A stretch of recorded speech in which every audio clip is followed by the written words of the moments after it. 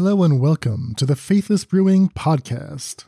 I'm your host, Dan Schriever, also known as Cave Dan, and we are back. It's been a minute since our last episode, and I do want to address that right off the bat and say, first of all, I am very sorry for the delay.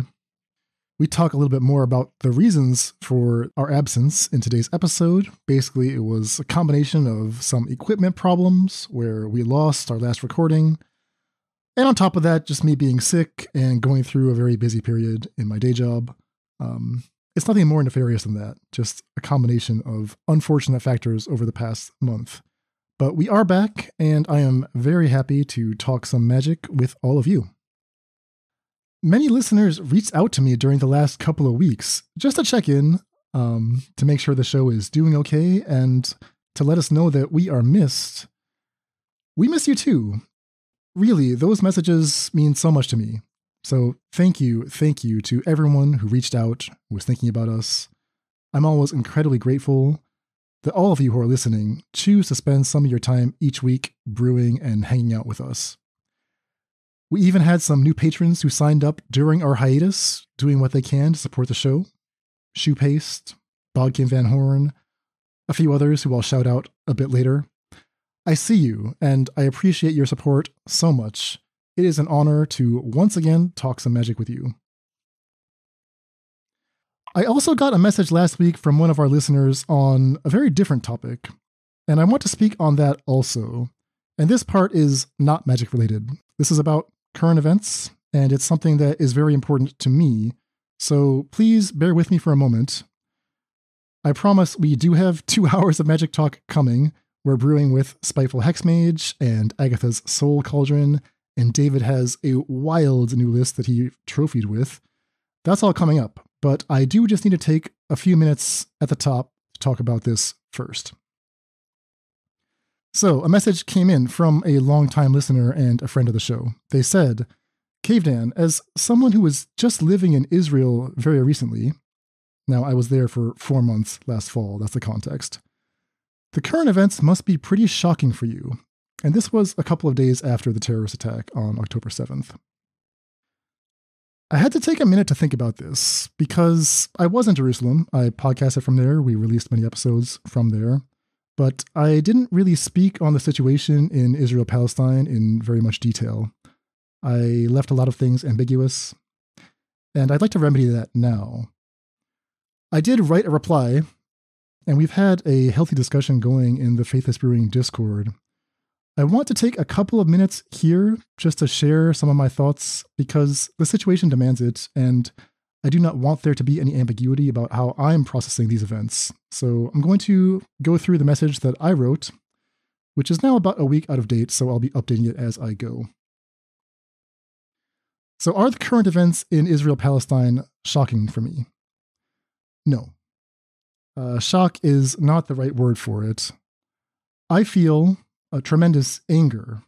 I feel a slow-boiling frustration that compounds day by day as the Israeli military response in Gaza unfolds. I'm extremely grateful that I was able to spend last fall in East Jerusalem, which for those who are unaware is the Palestinian half of the city. It's been under Israeli occupation since 1967. That's more than 50 years. I was able to visit so many amazing places in the West Bank and throughout Israel. The Palestinians I met and most of the Israelis were wonderful people, beautiful, kind, intelligent, welcoming. There was also an undeniable cruelty and injustice towards Palestinians baked into every layer of Israeli society. I'd hoped going in that it would just be a small undercurrent. You know, every country has ultranationalists. Israel has ultra-Zionists and the religious right. But unfortunately, it wasn't an undercurrent. It was very much out in the open. Last fall is when Israel's current government, which is ultra-right and fascist, came into power. And this happened right as I was leaving, around the end of December. And the people on the street, as well as Israeli news media, were quite clear-eyed that the situation in the West Bank, which was already dire, was about to get much, much worse. Now, if you follow me on Twitter, or X, you may have seen over the past year my occasional retweets about the deteriorating conditions in Palestine, as Israeli settlers ramp up their policies of intimidation, of murder, of violent pogroms against Palestinian villages, now with the full support of ministers in the far-right government. You can look up the names Ben Gvir and Smotrich to see what I'm talking about, who openly declare their intentions of ethnic cleansing and annexation. It is frustrating and it's heartbreaking because these are not new policies. They're just stating them openly now and acting with complete impunity. The reality has long been that American politicians and news media on both sides of the aisle ignore the suffering of Palestinians under a brutal military occupation, and not only ignore it, but actively clamor to declare their unwavering support for Israel. I want to be clear. Israel's military, technological, and economic might is utterly dominant in the region, and they've used that power to impose apartheid conditions on Palestinians, knowing that they have full support and cover from the United States. And this was already the case for decades, even before the current far-right government began to escalate their aggressions last year. So I was aware of all this in a very general way. I've been fortunate that I was born in a rich country. I've had a good education. I've studied Arabic. I've studied Hebrew. I've lived and traveled in the Middle East. But these 4 months in Jerusalem made the occupation feel much more immediate and real for me. It put many human faces and lives onto a situation which I previously had the luxury to ignore. And I still have that luxury. I could just walk away.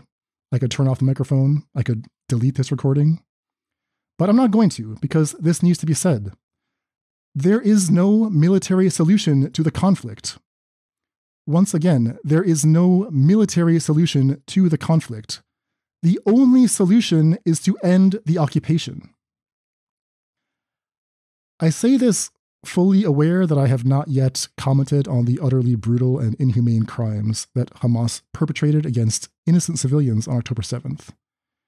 I know that I'm supposed to start with a condemnation, so let me get to that now. The Hamas attackers are murderers. They should absolutely be brought to justice. But what Israel is doing in Gaza is not justice.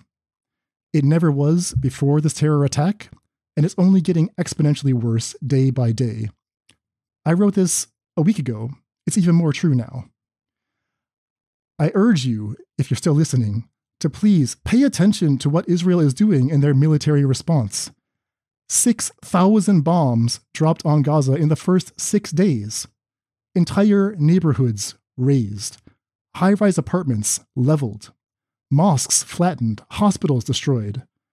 A complete blockade of food, water, and electricity for 11 days to a population of 2 million people.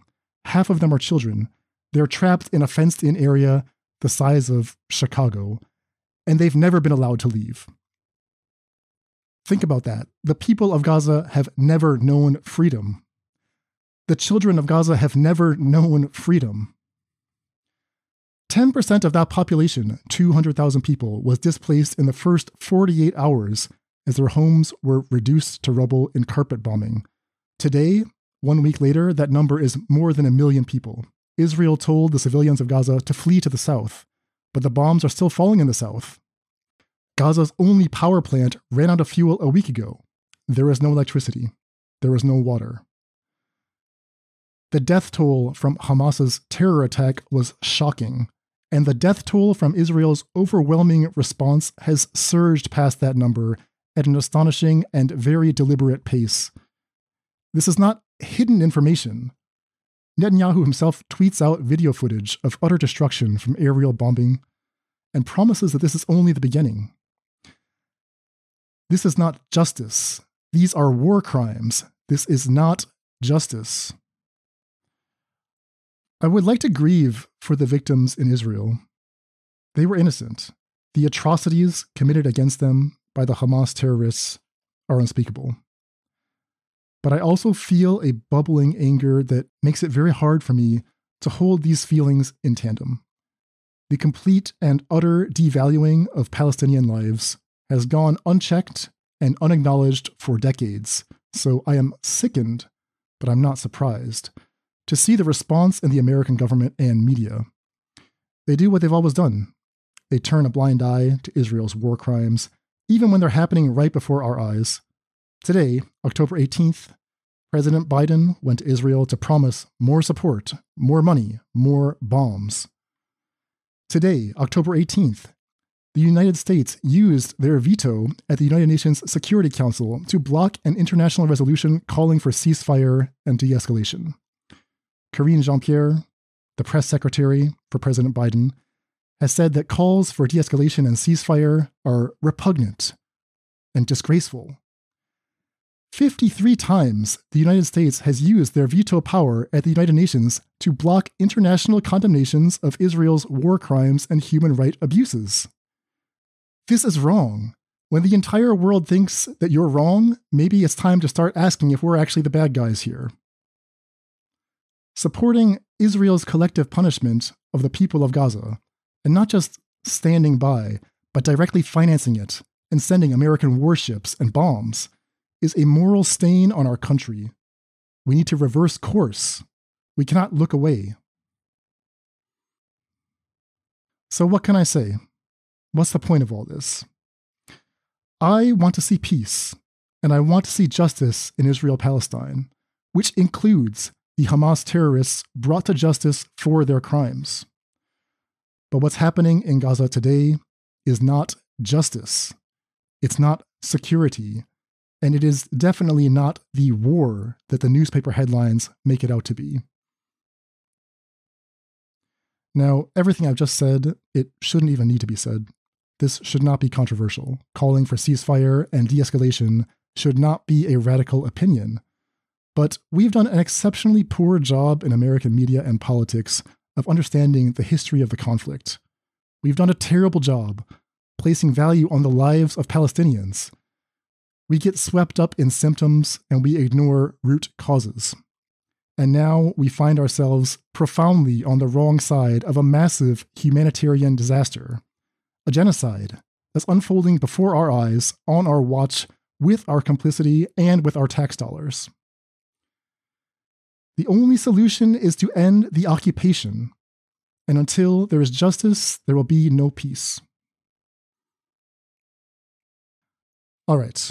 That's all I will say about this for now. If you're still here, thank you for hearing me out. I promise we can talk about magic now, but if anyone does want to discuss this further, you can find me in the Faithless Brewing Discord. I welcome your feedback, and I thank you, all of you, for helping to keep me sane in these very dark days. Okay, enough politics. You've been very patient, so let's roll the theme music and get on to the show.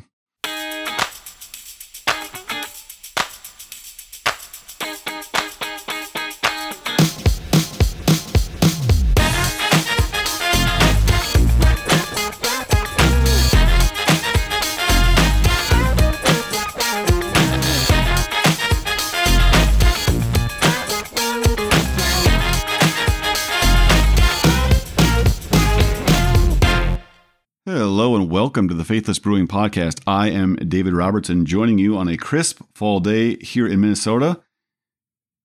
And with me today is the CEO of the Faithless Brewing Podcast. He is Cave Dan Online. He's Dr. Daniel Schriever. Dan, what is going on, my friend? Hello, David. It is also a crisp day down in Austin, Texas. The first one since I moved to this godforsaken state. And after a summer of like 105, 110, like it actually got cold last night. So cold that I got sick. So if I sound a little bit like death, that is why. I'm actually very happy about this. Like, oh my God, getting cold does not make you sick, right? That's a myth.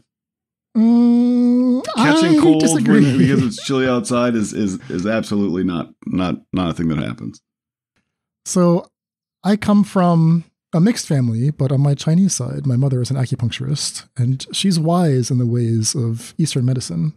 She's always taught me that wind and cold invasion is when the sickness comes into your body, right? It's very common if like you're out for a run and you're sweating and then you stop, and then that's when your pores are open and that's when the wind and the cold invade your body and it just comes for your chi. Everything's off balance. Then next thing you know, you got like COVID 3.0 or something. You're very, very sick.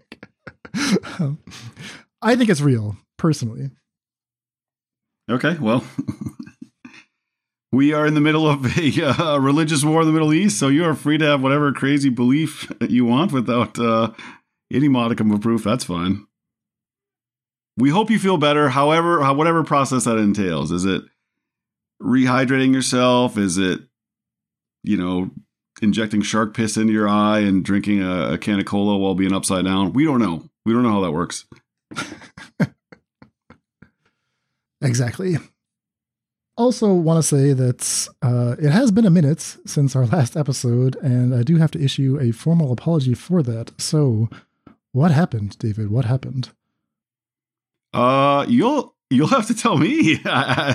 We recorded a podcast. We were having some problems with your microphone.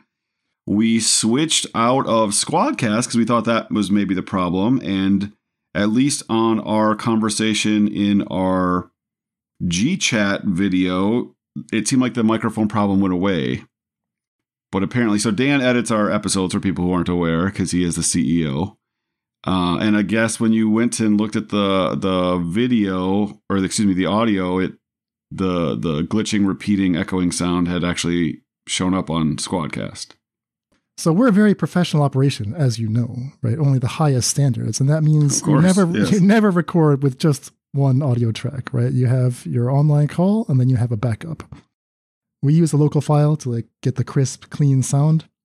Squadcast is essentially Zoom, giving us some trouble last time. So I uttered the fateful words of, let's just not use Squadcast. The local recording has never failed us before, right? The local is fine. It has nothing to do with whatever connection problems we were having on my side. So we had this beautiful show, perhaps our best show in all the years we've been doing this. 2 hours plus of just all about Agatha's Soul Cauldron, all about Up the Beanstalk. It was witty, it was erudite, it's just the banter was flowing. I felt like I was really on. I was really in my element. It went really long. I definitely agree with that. It was over 2 hours. And then I went to actually put it together, and somehow my entire track was all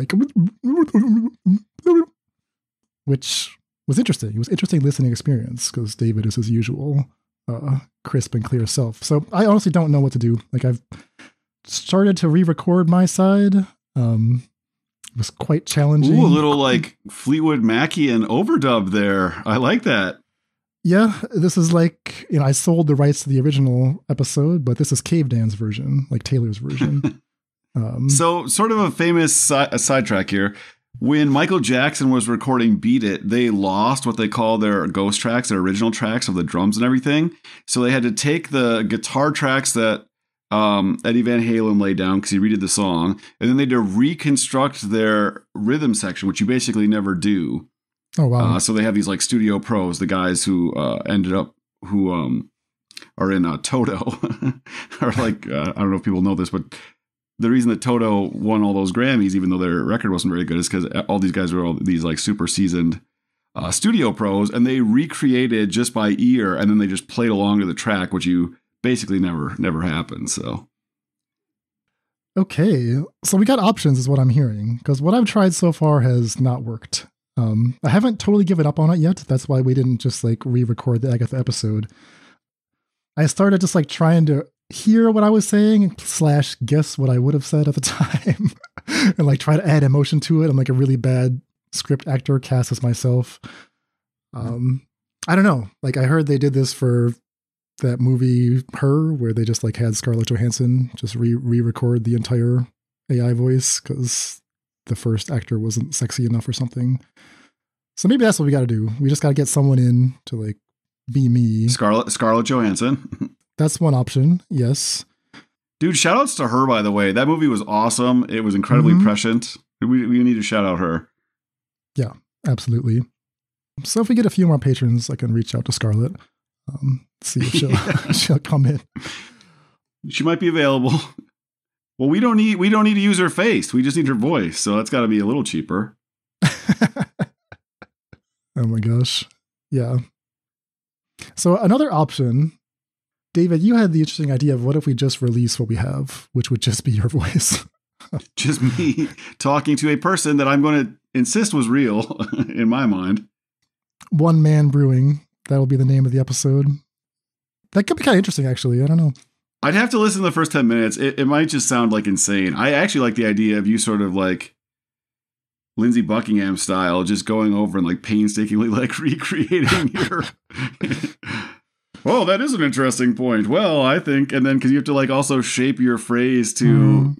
Because you're asking me a question that I'm answering. Yeah, I mean, that's what I have been doing. I have not finished yet because it's extremely tedious, and I have not had much time lately.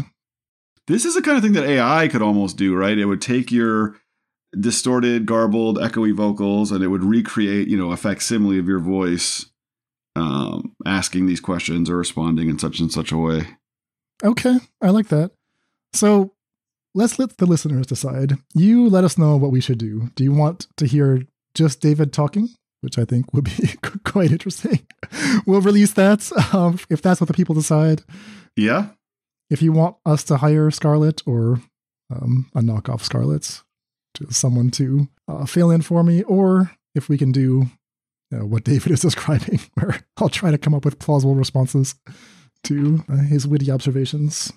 You should do it like in the crazy bad ad-lib style, like in Wayne's World 2, they have a guy basically doing Van Cleef impression. It's like, oh, what are you going to do now? Oh, okay.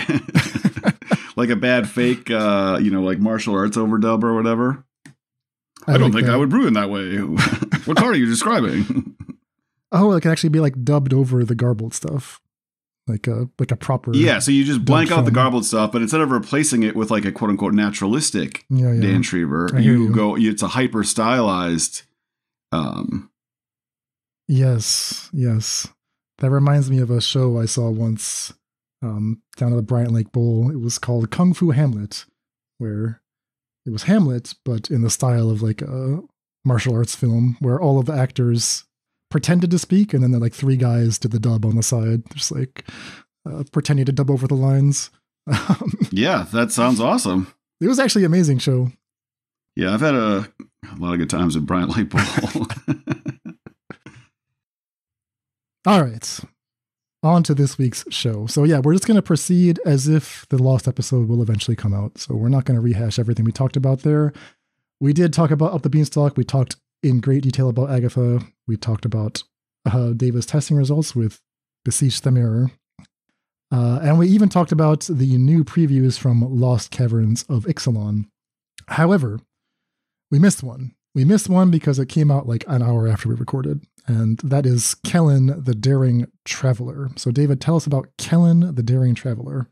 Kellen the Daring Traveler. Let me pull it up.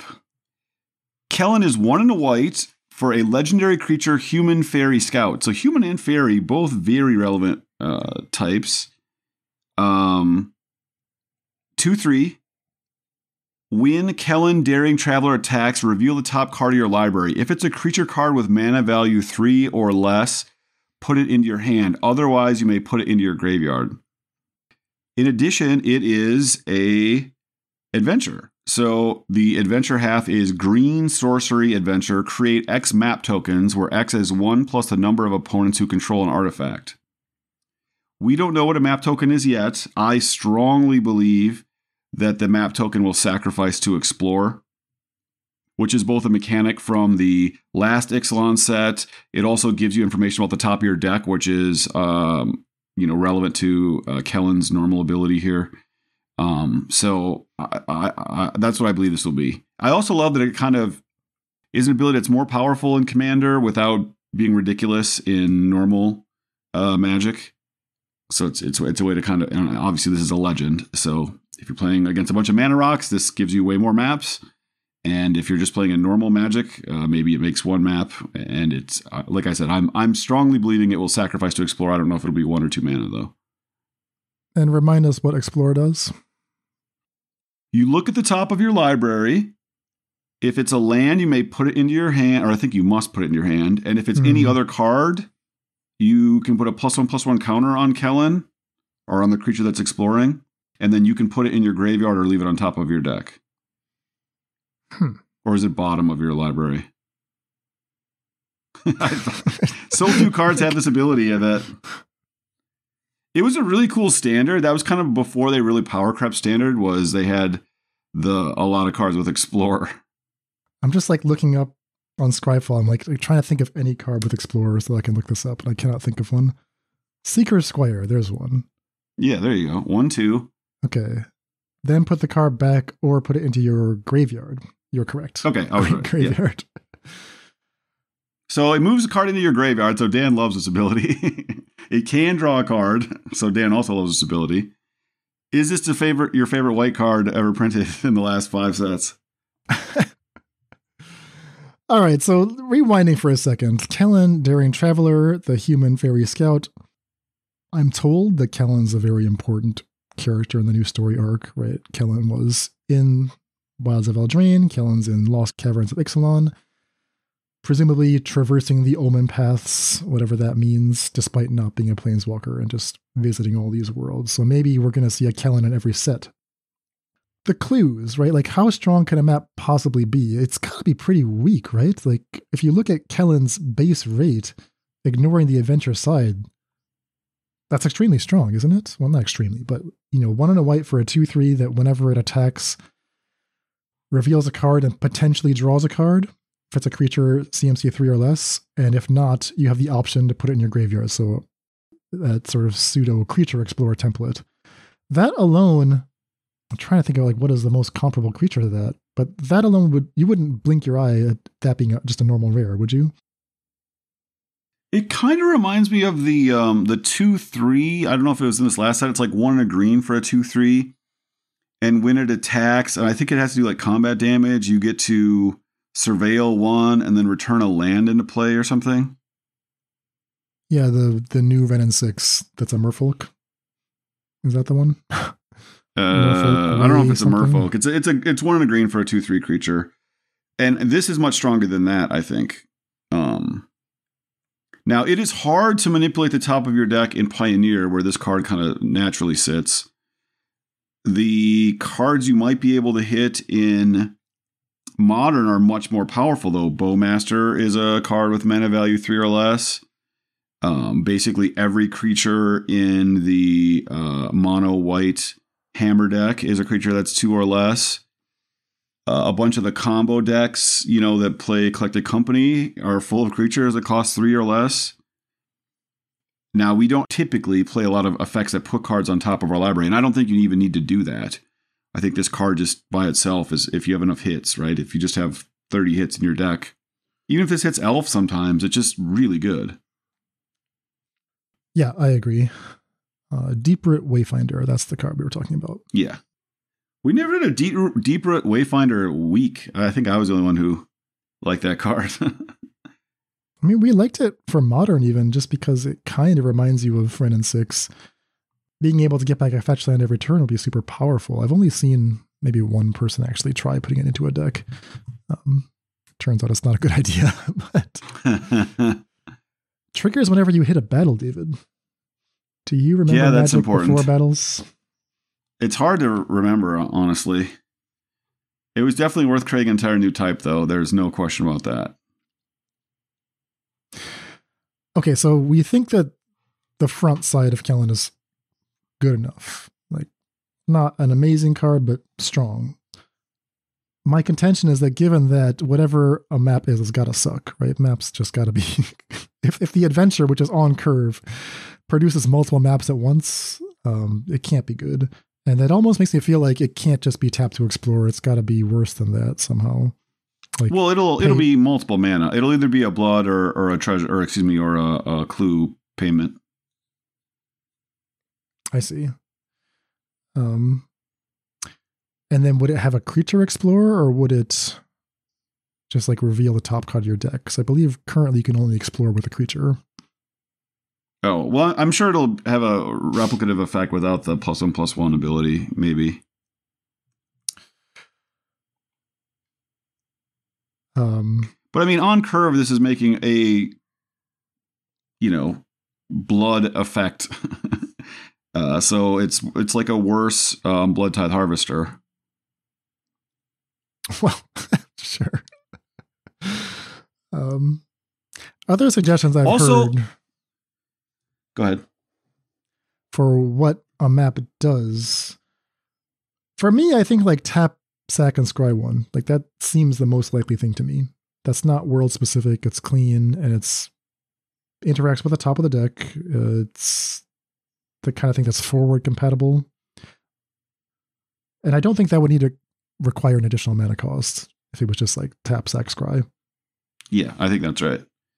I guess my thought is maps in general, Expedition map being the most famous one, in general, find lands or have the capacity to find lands. So that Explorer is a mechanic that does put lands into your hand.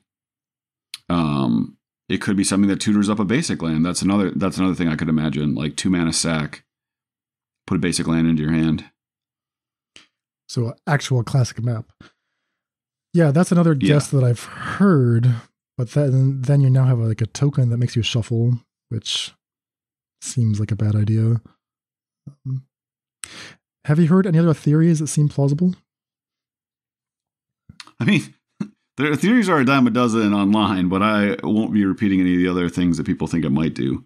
I think the tap to scry, tap to explore, or whatever, it's some amount of mana sacrifice to explore, some amount of mana sacrifice to find a basic land. Those are the 3 that I would entertain.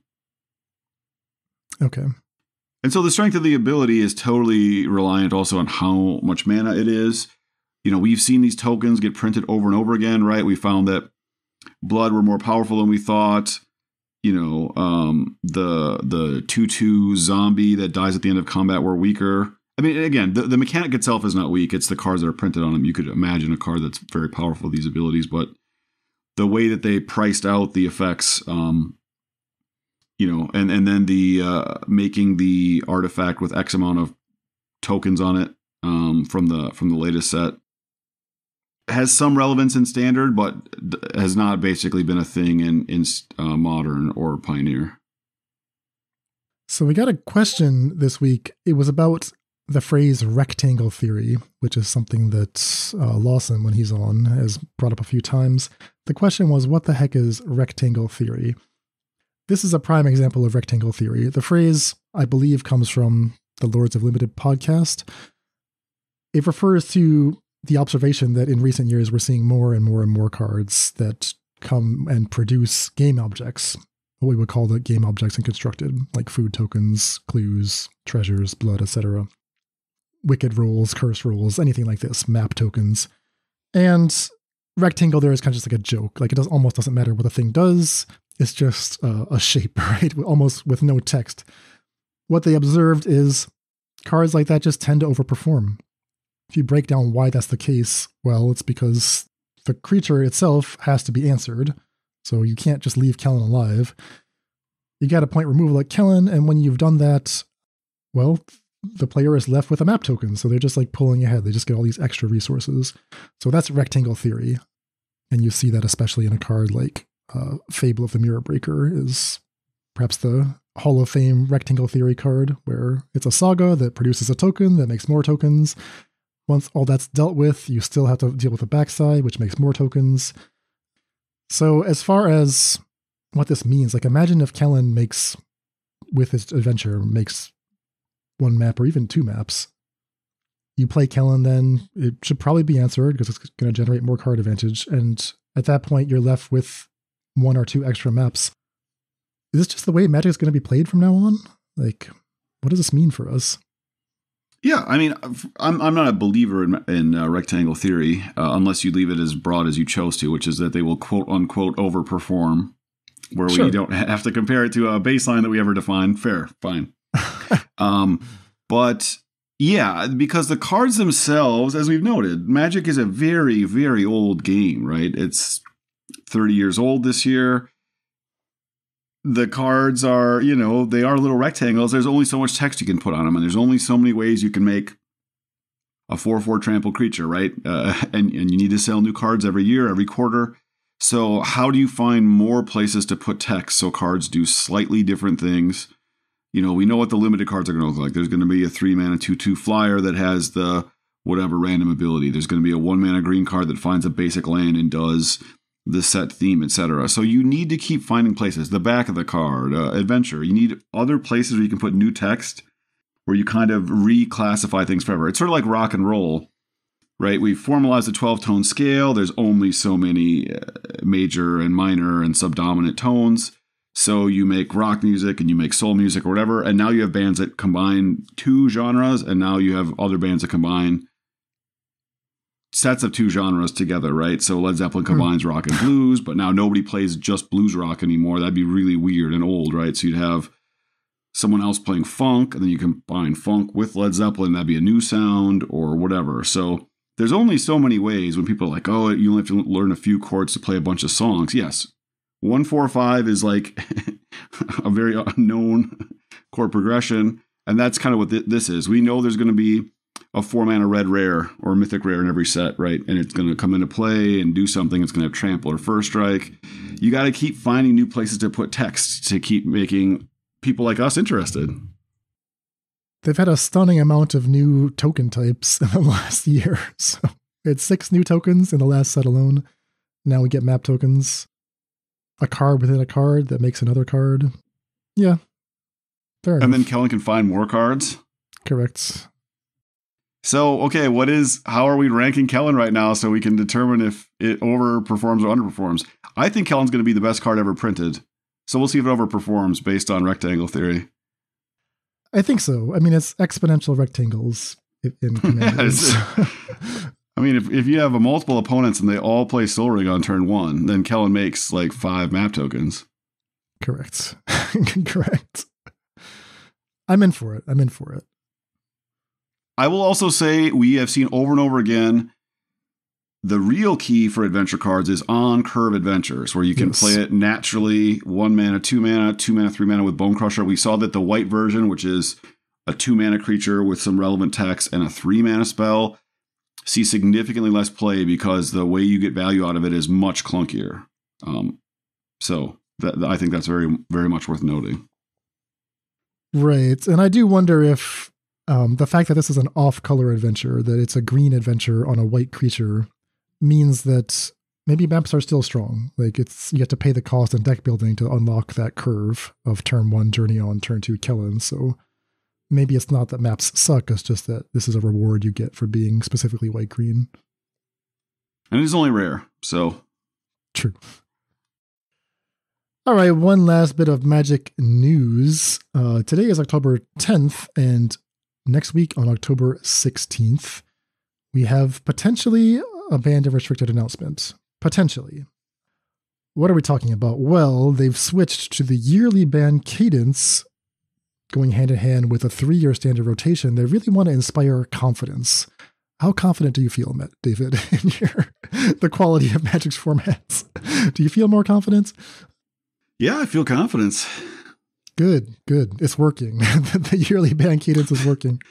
I woke up sometimes with anxiety, and I just remember yearly ban cadence, and I just go right back to sleep, and my heart rate drops, and I inhale and exhale smoothly. I'm quoting here from the yearly ban, which was in August. Quote, while our goal is to make changes only once a year to promote more confidence and stability in standard. Life is full of chaos, but standard will be stable. We've left ourselves a window with each major set release. The next one is October 16th. Windows we plan to use sparingly. In the smaller window, we'll be more amenable to making changes to non-rotating formats. Okay, so they are saying, yeah, if you are really convinced that something's happening in Pioneer or Modern or Legacy or whatever, maybe next week. So it's time for some predictions, David. What do you think? Yeah, I think no changes. I mean, they outlined their plans for Modern when they unbanned Preordain. I think that was a cool unban. It sees some play. It definitely doesn't see no play. But it hasn't changed the format nearly as much as the printing of the Beanstalk and Agatha's Soul Cauldron. Those both go into different decks, very synergy-oriented decks. Soul Cauldron kind of competes directly against Bowmaster, so you kind of have these different engines that kind of have tension against each other. That's kind of interesting. Bowmaster works well with Agatha's Soul Cauldron. the ring versus the beanstalk as your card engine of choice in mono black or multicolor, etc. So I think, again, I'm not a Modern player. I always preface that, but I think Modern, as I see it now, it seems to be in a very good place. I think the format hasn't been this good in a while. Agreed. What about Pioneer? I mean, the beanstalk is not anywhere near as good as Pioneer, although people play it. I can't imagine them banning a card. Again, the only card you really should be considering banning is Nykthos. But I think that actually like destabilizes the format weirdly. I think it makes Red Black Sack like much better. So for right now, I'd be stunned if there's any change. I mean, the new 1-mana blue cantrip that's not preordained in Blue Red has meant that Blue Red has been making a huge comeback. Mm-hmm. So there's like 30 or 40 decks in the deck list. I just played against a bunch of different decks. All my leagues have been really interesting lately, except for the one where I played Lotus Field 3 times, but that's just bad luck. I find it very hard to believe that there'd be a ban or unban in Pioneer. Yeah, I don't think anything has significantly changed since Wilds of Eldraine. I don't feel like they're close to unbanning anything else. We've talked in the past about it would be nice to free Expressive Iteration. It would be nice to free Smuggler's Copter, but really interesting to see how Sleight of Hand has done that job in Pioneer for the blue decks. Yeah, definitely not a card we expected to see as much play as it has. We even have Law 11 has had some sweet, crazy brews with the card, and Salt Ice Shells and Blue Black Shells. So I'd always like to see them experiment a little bit more with unbans in Modern and Pioneer, but right now both formats I think are actually super healthy. So if you come from a more of a do no harm mentality, I think the easiest move is to ban and unban nothing. Agreed. All right. Enough chit chat. Let's get on to business for our card of the week. Wait, no, that's not true. A little more chit chat. Before we dive into the card of the week, we just got to get a little bit of housekeeping out of the way to say that we have some new patrons we would like to welcome to the Faithless family.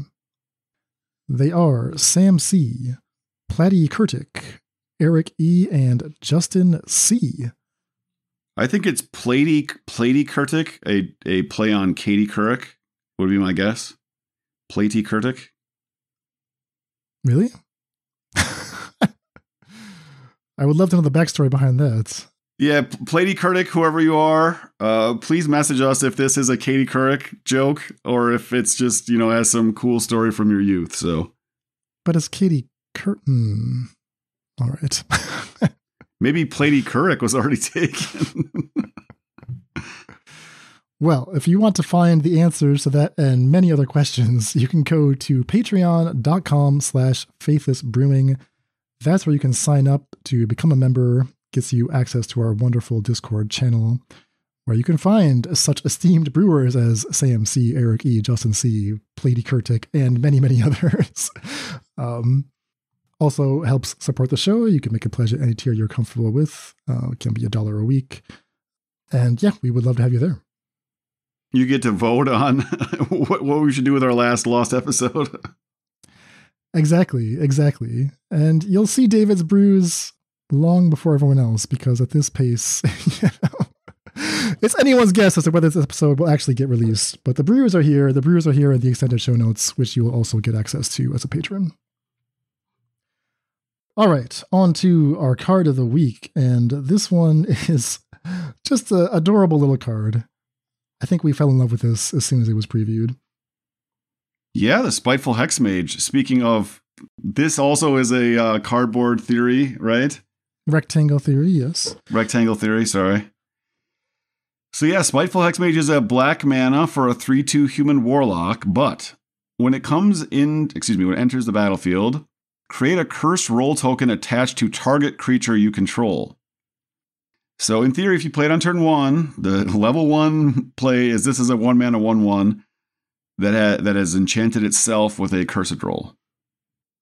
And I kind of love the story behind that, right? Like this Hexmage is so spiteful that he's just gonna curse himself. Like, what happened there? Did you like break his wand? Well, it's like the to bite your nose, you That's right. Cut off. You curse your nose to bite your whatever. I don't know what the phrase is. Cut off the Grandma nose to Ellen spite would. the face, something like that. Yeah, spite the face. Yeah, there it is. In the artwork, it's a gentleman holding up a frog that he seems to have cursed. So he seems to have cursed someone else. That's the other thing you can do with this. You can. Well, the flavor text suggests it's his dad. Oh yeah. It says, "Who will never amount to anything now, father?" And it does kind of look like a classic, like a Nepo baby.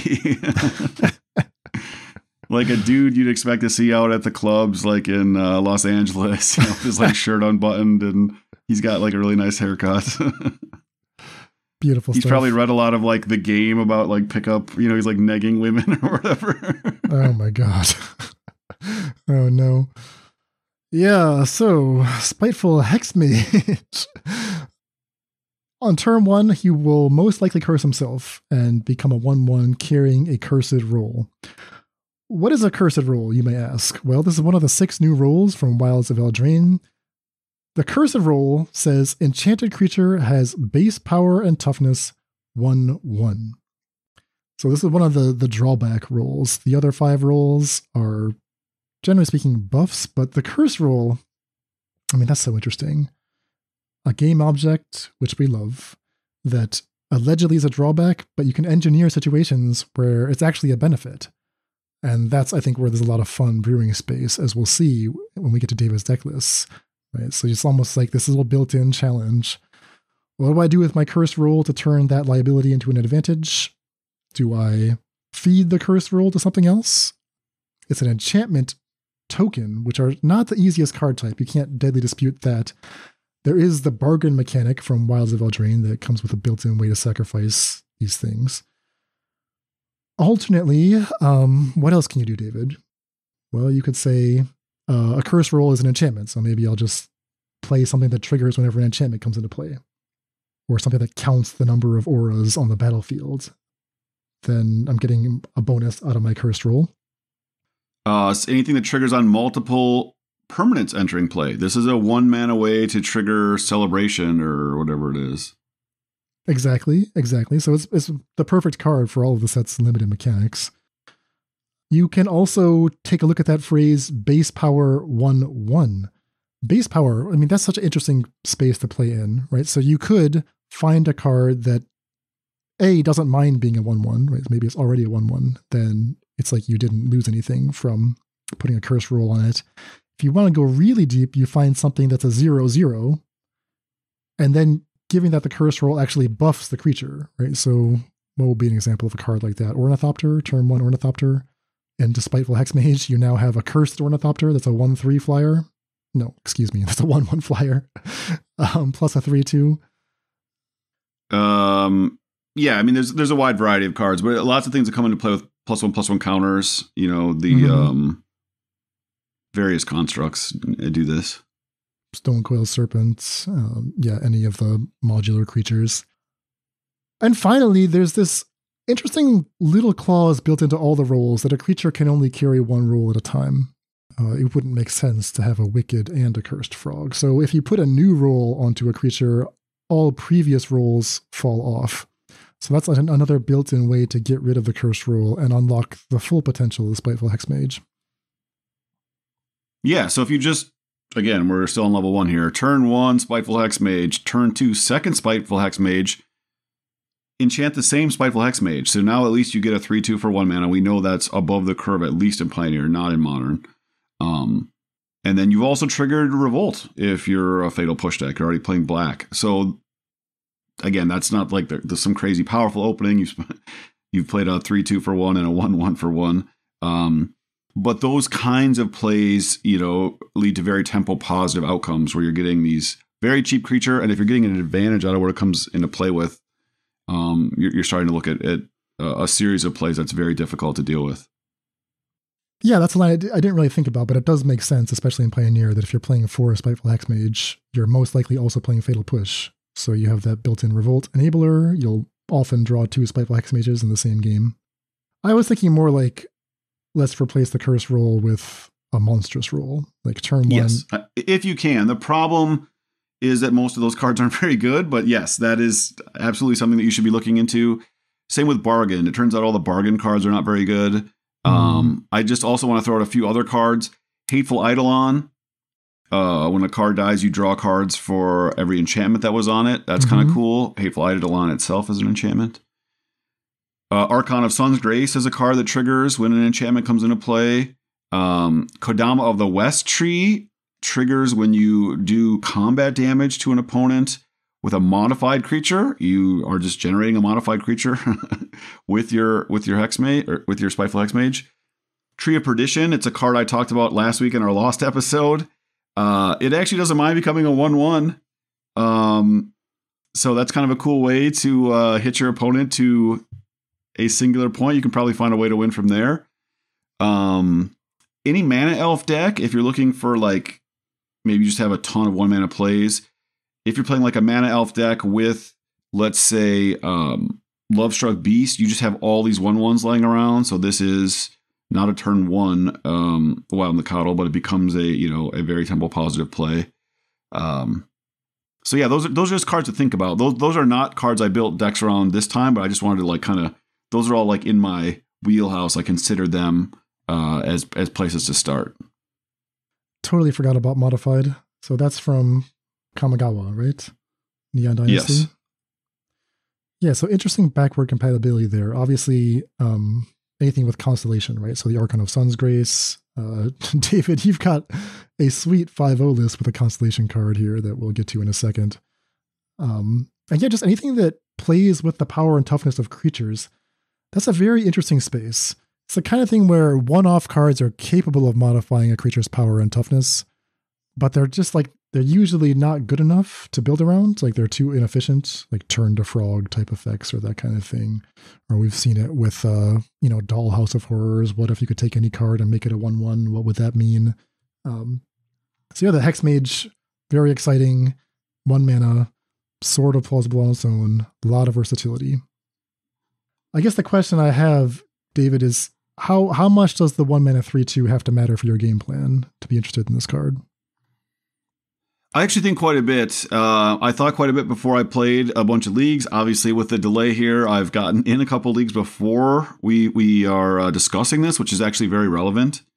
But yeah, the 3/2 can't just be nothing. You don't want to play it in a deck where it's your only creature. And I do think you want to be at least semi-aggressive. Right, I agree. If the upside of doing all this work, of getting rid of the Cursed Roll, is to unlock the 1 mana 3/2, like the deck has to actually want that. It's got to most likely be a deck that's looking to spend a lot of mana early to double spell with this 1 black creature to add a lot of stuff to the board. Yeah, I mean, I'm interested. One last little rules tidbit is that you do have a window before the Cursed Roll lands if you want to like crew a vehicle or something. So I don't know if that's like a Reckoner Bankbuster or Heart of Kirin. You can play your Spiteful Hexmage, trigger on the stack. You can go ahead and crew with the 3/2 before the Hexmage has to curse itself. But yeah, I think most of those use cases I'm envisioning you are trying to attack. Yeah, and unfortunately there isn't a window for you to crew up the vehicle, then enchant it. So you still have to target a creature that was in play when Hexmage entered play, unfortunately. Yeah, that'd be so sick if it didn't work that way, because then the aura would just fall off at the end of the turn. But yeah. All right, enough theory, onto some decks. As far as I know, the Spiteful Hexmage has not 5/0'd at all. Except. Well, I already 5/0'd. First league with the card. I brewed a deck around Spiteful Hexmage. So Dan pointed out a few things. One, we need to find a way to make this card better. So this deck does it in multiple different ways. So first of all, we are playing Setessan Champion, which Dan pointed out. Yes, it's not expecting to see a 5/0 list with Setessan Champion. I checked, this card has not 5/0'd since March of 2020. So since the Trump administration, we're playing for Setessan Champion. So every time Spiteful Hexmage enters play, if Setessan Champion is in play, we just straight up draw a card and buff our Setessan Champion. So Setessan Champion turn 4 plus Spiteful Hexmage is 5 power, and we replaced ourselves with a card, and they still have to kill Setessan Champion, which is threatening to take over the game. 2, The second thing we want to do is have a home fort that we don't mind wearing the counter, and that is Sylvan Caryatid. Sylvan Caryatid is hexproof, so it's keeps it on there forever. In lots of matches, you don't need Sylvan Caryatid to block, or maybe you want it to block and trade, right? Being a 1/1 is not the end of the world. But it is a safe place to hold your counter if you need to buff up your Spiteful Hexmages. And like I said, repeatable Hexmages can all just enchant over and over again the same Sylvan Caryatid. 3, we are playing Lord Skitter's Blessing. So I think people, this isn't breaking anyone's mind here, but turn 1 Spiteful Hexmage, turn 2 Lord Skitter's Blessing, override the weakening counter from the Hexmage with the plus counter from Lord Skitter's Blessing.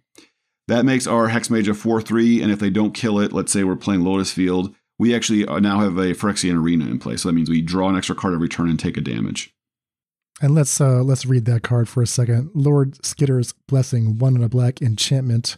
When it enters a battlefield, create a Wicked Roll token attached to a target creature you control. The Wicked Roll says enchanted creature gets +1/+1. And when this aura is put into a graveyard, each opponent loses 1 life, and that would replace the Cursed Roll, like David's saying. Then on top of that, at the beginning of your draw step, if you control an enchanted creature, you lose 1 life and you draw an additional card. So very important draw step, not upkeep. Multiple times I abrupt decayed a enchantment like a portable hole that had targeted my Lord Skitter's Blessing. And so I was able to draw during my draw step because you have time in your upkeep, unlike Phyrexian Arena, for instance. And then we have, so we've outlined all those combos with Lord Hexmage. All these cards work well with each other. Lord Skitter's Blessing puts 2 enchantments into play. So if you have a Setessan Champion, you get to draw 2 cards and you add an additional 3 power, 2 from the 2 triggers, and you power up your champion such that it gets another +1/+1. And if it dies, they take another damage. And then Lord Skitter's Blessing also works well with Sylvan Caryatid because Sylvan Caryatid is a very safe place to hold this curse token. So now your deck is very resistant to removal. Let's say you're playing red-black. They can't stomp it. They can't, Dreadbore it. They can't Fatal Push it. We just get to draw 2 for the rest of the game. They almost have no interaction. Some red-black decks play a Liliana or 2. Most don't. Red-black Sacrifice plays none. So we just get to draw 2 forever. There's nothing that they can do. And then Sylvan Caryatid, if you want to think of it this way, also works very well with Setessan Champion. It lets us play it on turn 3 with an extra mana up. So we are most likely going to get a counter from it. So we can play a Spiteful Hexmage that same turn. The key card that holds us all together is Oath of Nissa. It ups our enchantment count. It finds our big beaters. We only have 7 cards really that can win the game. 4 Setessan Champion, 3 Shieldred the Apocalypse. It triggers Setessan Champion and it lets us play 23 land for Sylvan Caryatid. We are very unlikely to ever have mana problems, and we're very unlikely to flood. And Oath of Nissa, because we've got an enchantment hidden on a creature, Spikefield Hexmage, with Setessan Champion in play, is likely to find a Spiteful Hexmage. So trigger the champion, draw. Oath of Nissa looks at top 3, finds Spiteful Hexmage, enchant the champion, draw. So yeah. I mean, first of all, David, congrats on the 5-0. That's amazing. Second of all, what the fuck is this deck? Even after hearing you describe it, I still can't believe it. I can't believe my eyes. I can't believe my ears. It just doesn't compute for me. I have so many questions. So you're playing 4 Setessan Champion, and it sounds like that's a key card in the deck, right? Yes. Best card in the deck, probably. Every time we've tried to use this in the past, it's like a dedicated Enchantress style deck, lots and lots of enchantments, but you're really not playing that many. No, so I have the list that I proposed in our, we kind of released 15 deck lists. We're kind of excited to try at the start of the thing. The list below is what actually 5-0'd. So I had 4 Wolfwillow Havens, because I think that's actually the best enchantment in the format other than Oath. Rhett, who's a friend of the podcast, kind of talked me out of them. So I added the 23rd land over one of them. I added 2 Ranger classes, and I added another Glissa. He's like Dan. He's always worried about how we're going to win the game. We need to have more creatures that win the game. So fine, we entered and added some win conditions. They never won the game. It was always just the Setessan Champion and Shieldreds. So, Yeah, so what I did is I actually went back and looked at the old standard, and way back when, I don't even know the set that had Courser in it, they didn't call them Enchantress decks, but whatever you want to call it. When an enchantment enters the play, they drew a card. So they played the 2 green 2/2. That itself was an enchantment. And it had a trigger whenever enchantment enters play, draw a card. And so I just counted how many enchantments they were playing. They were playing 15. Seriously? So it's like, okay, yep. If they were playing 15, I was like, if I can get up to 15, then I can live with this number. Especially because my Oath, in theory, can find my Spiteful Hexmage, which is sort of like a enchantment. But isn't the difference there that Eidolon of Blossoms in those Constellation decks always replaces itself, so the fail is not such a big fail if you just play it. It's always a 2-for-1. Whereas Cetizen Champion, if you don't trigger it, it seems like a total disaster. Yeah, well, so the difference is they can either kill a Cetizen Champion without you playing an enchantment, or if you play it and you don't have the enchantment, they still have to kill it. They don't know what you have in your hand. If you just play it on turn 3, what are they going to do? Not kill it? So then it's the same. And the problem is that Eidolon of Blossoms is just not a playable card. It's a 4-mana card that just dies to stomp. It puts you so far behind. Drawing a card is not what you want out of your 4-drops. Your 4-drops actually need to be something that stabilizes the board. Mm-hmm. So again, because we have the Caryatid Lord Skitter's Blessing combo, we have abilities to draw a bunch of cards without having to play a bunch of mediocre cards. Like, one of the problems in all of our Cetizen Champion decks is we were playing all this white garbage removal, right? And we had very little disruptive elements. Correct. We had to play all of our creatures out, including our Eidolon of Blossoms, into Wraths to make sure that we got enough tokens. And you just don't need to do that here because you get to play the best disruptive elements in the game. You get to play the 4 Thoughtseize 4 Push package. So we're just a mid-range deck that has 7 draw engines. And Cetizen Champion is really good against decks that don't have a lot of removal. And Lord Skitter's Blessing is really good against decks that do have a lot of removal. All right, let's just say that I accept what you're saying for a second. My next set of questions is, when do you actually plan to win the game? Because what I find so baffling here is the combination of like a 1-mana 3/2, a 3-drop that draws cards and slowly grows, and then these ramp cards like Sylvan Caryatid, 4 copies. You've got 4 Wolfwillow Havens in the list that you're proposing, although I see you didn't actually have those in the list of 5-0'd, right? Someone, I think, could quite reasonably wonder, like, why do you need all this mana?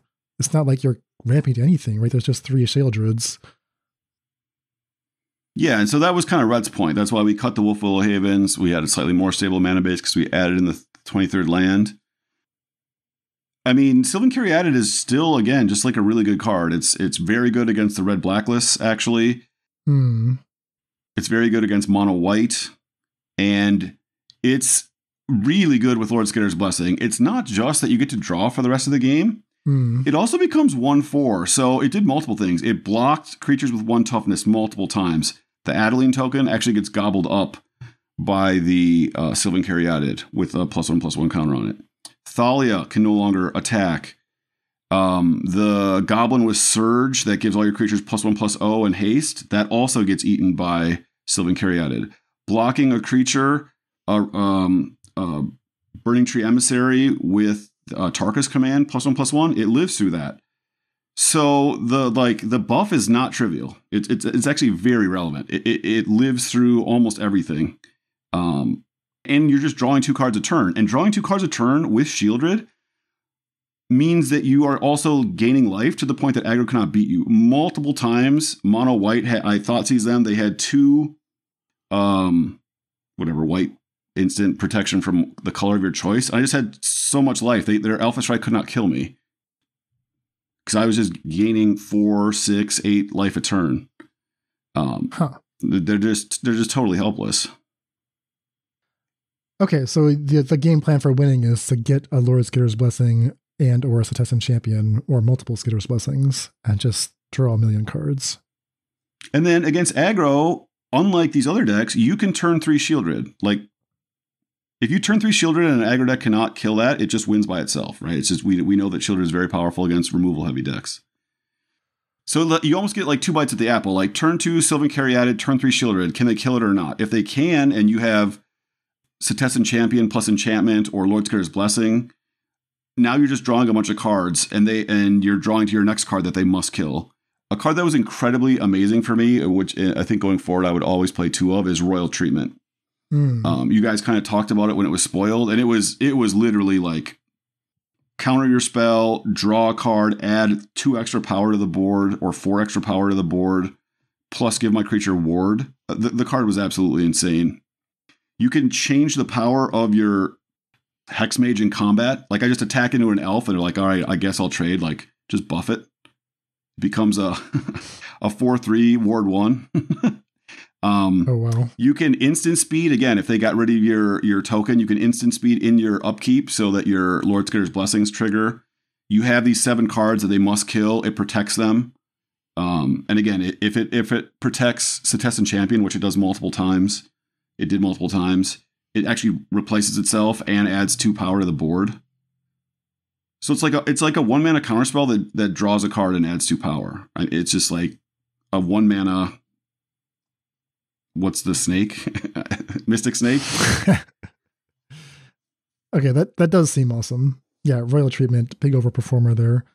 And the price is right on that. I mean, if you ever use that to protect an Enchantress, whether that's a Setessan Champion, whether that's, what's the new one? The Elvish Archivist or something?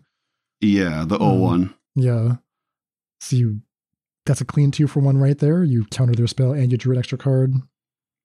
So you're thinking 2 copies? Yeah, at least. So the Ranger class just isn't good enough. It's just more of like, we're just trying to think of like enchantments that were also creatures again, because Rhett was worried about like winning the game. So I'd certainly replace the second Ranger class with a Royal Treatment. And I wouldn't play any Ranger classes in the sideboard. I mean, it's just, I don't know what we're doing here. Okay, so accepting all of that, let's just say I buy your argument. Last question is like, what the heck is the Spiteful Hexmage doing for the deck? Right? It's this 1 mana 3/2 that spits out an extra cursed roll, but like what turn are you playing that? I imagine you have a lot of opening hands with a Hexmage in it. How do you evaluate that Hexmage? Yeah, so that's a great question. A lot of times it's not a good card in your opening hand. You're not planning on playing it until after you have a champion in play, for instance, or after you have a Sylvan Caryatid in play. So yeah, this is not an aggro deck. This is definitely a mid-range deck that just has like all these engines. So instead of playing Bankbuster that requires 2 mana to draw, with Setessan Champion in play, we are like ultimate stabilization, because this is a 1 mana 3/2 that buffs our champion. And so like I have a screenshot here from my mono green match where I happen to draw all 4 of them, and I just have an insane amount of power in play. On turn 4 here. I mean, how could they ever beat me? Well, doesn't it technically shrink the champion? At least the toughness? It shrinks its toughness. Okay, but it boosts the power because of the +1/+1 counter. Yes. I see. Oh, man. This is wild. All right, well, congrats on the 5-0. The first 5-0 with Spiteful Hexmage. The first Setessan Champion 5-0 since the Trump administration. Long may he reign. Some would say it's never truly ended. Yeah, exactly. I don't know what the future holds for this deck, but I'm excited to see other people pick it up, and I would love to see what kind of results they get. Yeah, I mean, one of the things this deck does that these other decks don't do is because the enchantment in theory can trigger the Enchantress, it just adds a ton of power. Like after you quote unquote stabilized. You just begin to like take over, because every 3/2 you play draws a card, buffs your biggest creature, and the 3/2 is going to trade for something, right? It's going to, block against mono white. It's going to trade for a, whatever, Blood Tithe Harvester. So it's like 1 mana, add 4 power to the board, draw a card. We've played 3 mana 3/2s that draw a card and make 2 energy. This is way better than that. All right, so that is a black-green Setessan enchantments in the 5-0s. What's next? All right, next up is a white-black list. So one of the things I wanted to do, again, we've got these extra rectangles. What are we going to do with them? I thought that Braid's Arisen Nightmare and Devouring Sugar Maw were cards that would be able to eat the token off of the Spiteful Hexmage. So again, we are kind of trying to turn our negative into a positive. Braids turns that enchantment into a draw a card plus do 2 damage to our opponent. The token from Spiteful Hexmage allows us to not tap our Devouring Sugar Maw during our upkeep. So we get to attack with our sort of undercosted 6/6 menace trample creature. I was worried about having enough cards to sacrifice, so I played 4 Hopeless Nightmare. Again, that's a 1 black mana enchantment. Cause your opponent to discard a card of their choice, and they take 2 damage. When it goes to the graveyard, you get to scry 2, and you can sack it for 3 mana. But if you ever do that, you've lost the game, so don't worry about that. Also playing 2 Treacherous Blessing. Again, like just a really good value card if you have these sack engines. 3 Tenacious Underdog. Again, I think Hopeless Nightmare is a very weak. I was worried to be a very weak card. And so you need other ways to pressure their life total to make that 2 life matter. Same with Braids. You need that life total, that life loss to matter. And then we're basically just playing removal and like 2 Rites of Oblivion, 2 Vanishing Verse, 4 Push, 4 Thoughtseize, 1 Shieldred, 2 Iron Crag. The list I actually played, I think I only had 1 Iron Crag.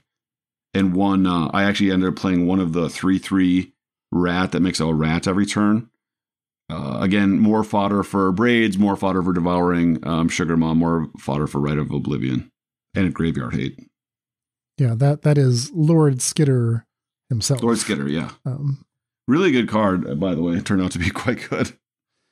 Yeah, it's interesting. There was actually like a rats deck that's managed to top 32 in modern, like a modern challenge with a bunch of Lord Skitters and Pack Rats and Tangle Colonies and Ether Vials and Karamonixes and stuff. So maybe there's something to it. But Lord Skitter is not a huge factor in this deck. Let's, however, take a closer look at the 2 key cards. So Braids of Risen Nightmare. It's 1 black legendary creature Nightmare, 3/3. At the beginning of your end step, you may sacrifice an artifact, creature, enchantment, land, or planeswalker. If you do, each opponent may sacrifice a permanent that shares a card type with it. For each opponent who doesn't, that player loses 2 life and you draw a card. So that's what Dave was talking about. If we're trying to like make Braids happen, drawing the card is nice, but it'd be really nice if that 2 life actually contributed meaningfully to our game plan. So that's Braids. Not exactly an ETB, but I think there's a decent chance Braids lives to the end step, right? Most of the time. Yeah, and you need to have it do something the turn it comes into play. Otherwise, it's way undercosted. So, we've got basically the rule of 8. We have Spiteful Hexmage and Hopeless Nightmare as in theory, things we don't mind sacrificing. Hopeless Nightmare has already done most of its work. We get a free scry 2, and the Spiteful Hexmage gets pumped up, right? We kind of get our Wild Nacatl out of it, and we get a card back. And it's very unlikely the opponent will have an enchantment to sacrifice. So it's almost guaranteed. Or even if they do, like I did it against people with Fables multiple times. Like they're not going to sack the Fable. Unless they have to. I mean, they were made to do so on multiple occasions. Devouring Sugar Maw, another new one, 2 black, 6/6 creature horror. It's 6/6 menace trample. At the beginning of your upkeep, you may sacrifice an artifact, enchantment, or token. If you don't sacrifice, you have to tap the Sugar Maw. So just an undercosted, gigantic beater that you can feed things to. You have to feed things to, otherwise you don't get to attack. It comes with the adventure Have for Dinner. 1 and a white instant, create a 1/1 white human creature token and a food token.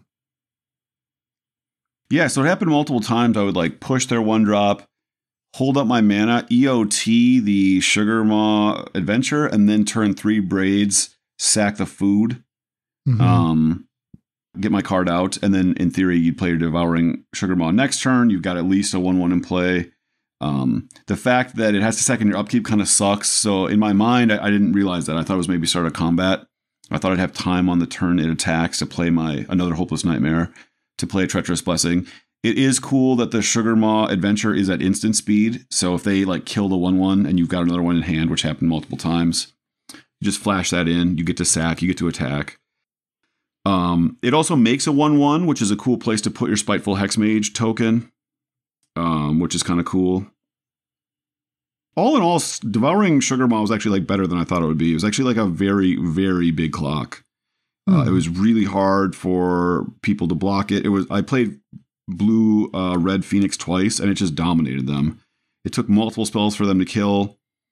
They had to leave 2 Phoenixes back multiple times. So they if I have no removal at all, they trade and take 2 damage. It's impossible to block. It's just really hard for people to have 2 creatures. Like against red black sack, it just runs over their cats. They can't block with that. It has 4 casting costs, so they can't steal it easily. Blocks Chariot, right? Just rumbles over Chariot, destroys it. Yeah, the 4-1 split on Sugarmaw and Sheldred has given me hope as a budget player. Yeah, and this is more like a speculative thing, right? Obviously, I'm not arguing Sugarmaw is better than Sheoldred. It's just for the purposes of this deck, it does something very synergistically driven. Let's kind of push it to the limit and see what we can get out of it. So you took this through a league. Looks like you went 3-2. I did. I see that the Hopeless Nightmare was one that you singled out as not as powerful as we'd hoped. And I mean, your little comment that if you ever have to pay 3 to scry is just a disaster. Is that really that grim? I mean, that seems like just a all upside, right? No, the problem is that Hopeless Nightmare is not a disruptive piece.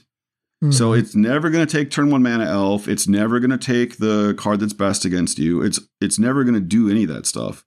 So other than being a source of direct damage when they're already low, and the only games I won is when I was super aggressive. So hopefully I didn't have Hopeless Nightmare in my opening hand. I had cards like Tenacious Underdog and Devouring Sugarmaw. Otherwise, we're talking about post-board games where, again, Hopeless Nightmare is not a good card because it doesn't disrupt their plan.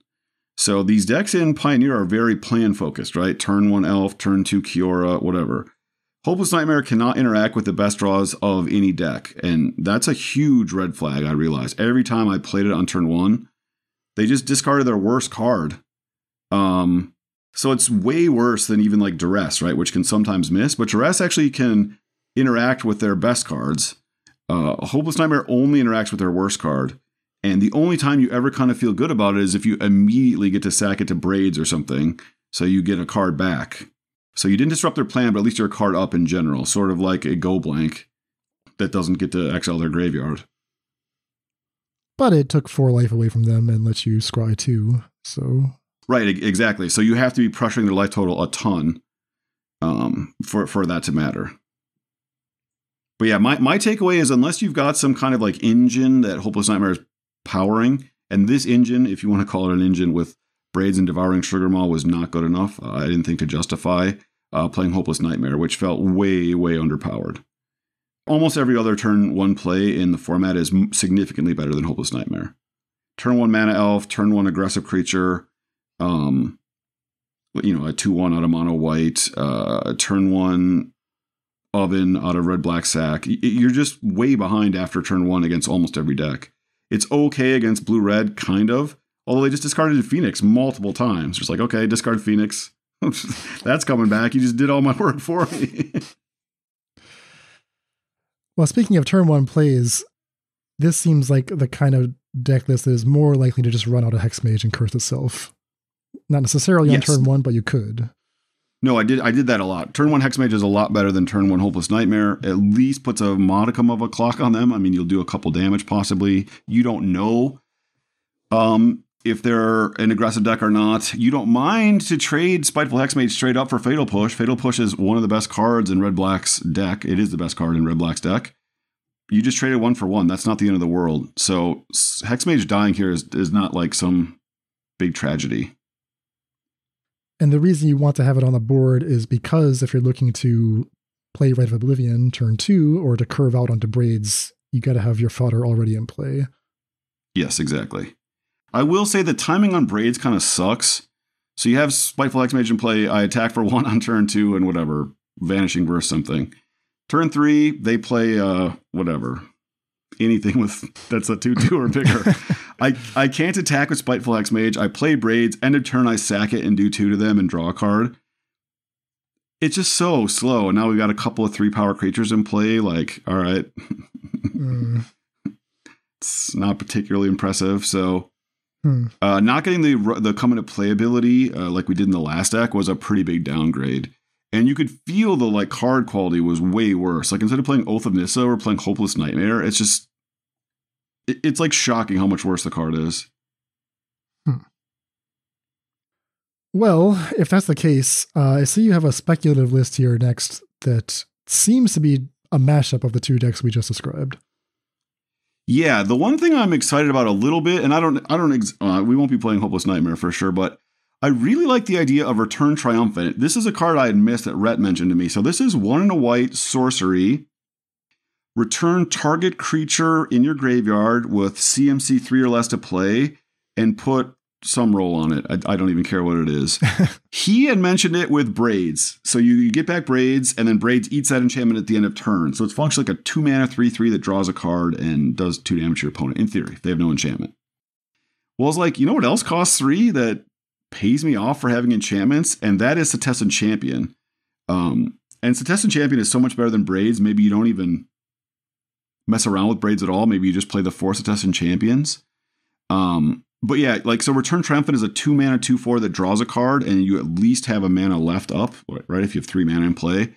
So if you've got another Spiteful Hexmage, if you've got another Spirited Companion. So I think I'm going to tool around with this list a little bit more. So sorry, I kind of like jumped into that, but so we've got our exact same 1-drop suite: 4 Push, 4 Thoughtseize, 4 Spiteful Hexmage, 4 Hopeless Nightmare. For Luminarch Aspirant, this is the most underplayed creature in Pioneer by far. Mono White doesn't play it anymore for some reason. Putting a bunch of +1/+1 counters on Spiteful Hexmage means even if you don't eat the enchantment, it just becomes something they have to kill. It's a cool card to return Triumphant back because you can put all the +1/+1 counters on other stuff, but when Luminarch Aspirant attacks, the roll it gets gives it a +1/+1. Spirited Companion is a cool card with Setessan Champion. With the Setessan Champion in play, if you return Triumphant Spirited Companion back, you get 2 triggers, kind of just like we were describing in the other list. The problem is, like, are your cards going to be in the graveyard repeatedly? Do you need to play like Liliana as like sort of like a generically powerful card that can move cards to the right zones for you? Unsure, or you need to play like the 1 mana 1/1 guy that mills 3 when it comes into play. You know, or the what is the 2/1 that connives when it enters play? Oh, Raffine's Informant. That Greasefang plays. Yeah, like do you need to play like consciously play cards that put stuff in your graveyard so you can play like maybe the full boat of Return Triumphants instead of just hoping you're like, oh, I'm playing a powerful creature, my opponent will have to kill it. So there's something intriguing here. Yeah, I noticed that you're only playing 2 Return Triumphants. That to me suggests that we need to just go harder on this interaction. Like if it's worth doing, if it's worth going into a 3rd color, we need to get all 4 Return Triumphants in there. Otherwise, it's just not worth the mana base cost. And I would love to get it down to 2 colors if possible. Yeah. The problem is, well, if it's going to be Spiteful Hexmage week, then we're stuck on black-white. And the best card for Spiteful Hexmage is Setessan Champion, by far. So yeah, maybe you like play very little green and you just like loot away here Setessan Champion and you just try to return Triumphant back into play. I don't know. This list is drawn up as incorrect. Again, we'll for sure cut the Hopeless Nightmares. We'll get it figured out here. But there's something here that's interesting to me. I mean, could you cut the Hopeless Nightmares, put in the Oaths, and then reduce your white footprint so that the Return Triumphant is just a splash? Or do you feel like the Spirited Companions? Yeah, and then maybe like cut the Braids because you don't need those either, or like down to 1 Braids. I don't know. We'll have to monkey around with it. I don't want to bore people with my thought processes. All right, on to new and exciting color combinations. Moving into red and black. Yeah, so one of the things we talked about is that Spiteful Hexmage puts 2 permanents into play. Well, one of the cards we were I was at least very excited to brew with was Godric, the Cloaked Reveler. So that's a 1 red 3/3 haste. But if you have 2 permanents enter play, it becomes a 4/4 dragon that has red : all dragons get +1/+0 until end of turn. Well, we're not playing any other dragons. It'll only be pumping itself. But we actually get to play a lot of cards without having to like bend our deck at all. We get to play a lot of cards that make 2 permanents. So Spiteful Hexmage, Blood Tithe Harvester, that's just, Law 11 showed us. This is just one of the best cards in the format. Charming Scoundrel, that's a card we were excited about. It also, Charming Scoundrel works really well with Spiteful Hexmage because it can replace the cursed roll with the roll that Charming Scoundrel gives it. Kumano faces Kazakan. If you play at turn 1, on turn 3 will flip Godric by itself the turn it comes into play. Kari Zev Skyship Raider, every time it attacks, makes an extra permanent enter play. We are playing 1 Obnixilis. That puts 2 permanents into play as long as you have a different creature to sacrifice. Or it can just, the turn it comes into play, at least it can come into play and make a 1/1, so that triggers Godric. And then Monstrous Rage, we were excited about this card in Red-White Heroic. I played against Red-White Heroic. It was scary as hell. That actually just makes an extra permanent and replaces the roll on Spiteful Hexmage if we wanted to. So that card seems really good. And then we're just playing a Burn Suite, Lightning Strike, Play with Fire. Sokinzon makes 2 permanents if we want that. When Den of Bugbear attacks, it makes an extra permanent. So I think we just have lots of ways to turn on Godric, and we're just a generic aggro deck, basically. Yeah, in terms of disruption, if you're thinking, well, it's a red-black deck, it's going to have Thoughtseize and Push, and you're saying, no, it's not that. You're working off of just like a straight, almost like a mono-red template. You just happen to find more synergies by using black creatures. But your interactive suite is primarily cards that go face. Yeah, so think of it as like Islands Go Same, however you say his name, I apologize. He plays like a red-green list that's basically like a mono-red aggro that just has a few green cards in it. That's what we're doing. We're basically playing like a mono-red aggro, but the mana is great these days because we have Blacklead Cliffs and the Pathway and the Blood Crypt and the Sulphur Springs. We just play the full 4 Den of the Bugbears. We don't need that much black. We have no double black card in the list. And yeah, then once they're close to dead, we just Lightning Strike, Play with Fire, just get them out of there. Or kill Mana Elf. I mean, that's the thing you have to do sometimes. So if you're comparing these lists head to head, you'll notice that they both have 4 Kumano faces Kakazan, but we've replaced the Soulscar Mage and the Monastery Swiftspear with our synergy creatures, namely Spiteful Hexmage and Blood-Soaked Champion. That means we have to be willing to run the Hexmage out on turn 1. Otherwise, it's like not worth building a curve this way. So yeah, we have 6 ways to unleash it. Yeah, my apologies. So do you think it's like actually a strong curve? Like Hexmage on turn 1, Charming Scoundrel turn 2, put the Wicked roll on the Hexmage. Now you have a 4/3 and a 1/1 haste. Is that good enough? Yeah. You attack for 5 on turn 2? Well, I suppose, but if they kill your 1-drop, you have nothing left. Yeah, I mean, first of all, all the white removal is sorcery speed, so they have to do it before we play Charming Scoundrel. That lets us do something else with our Charming Scoundrel if we want.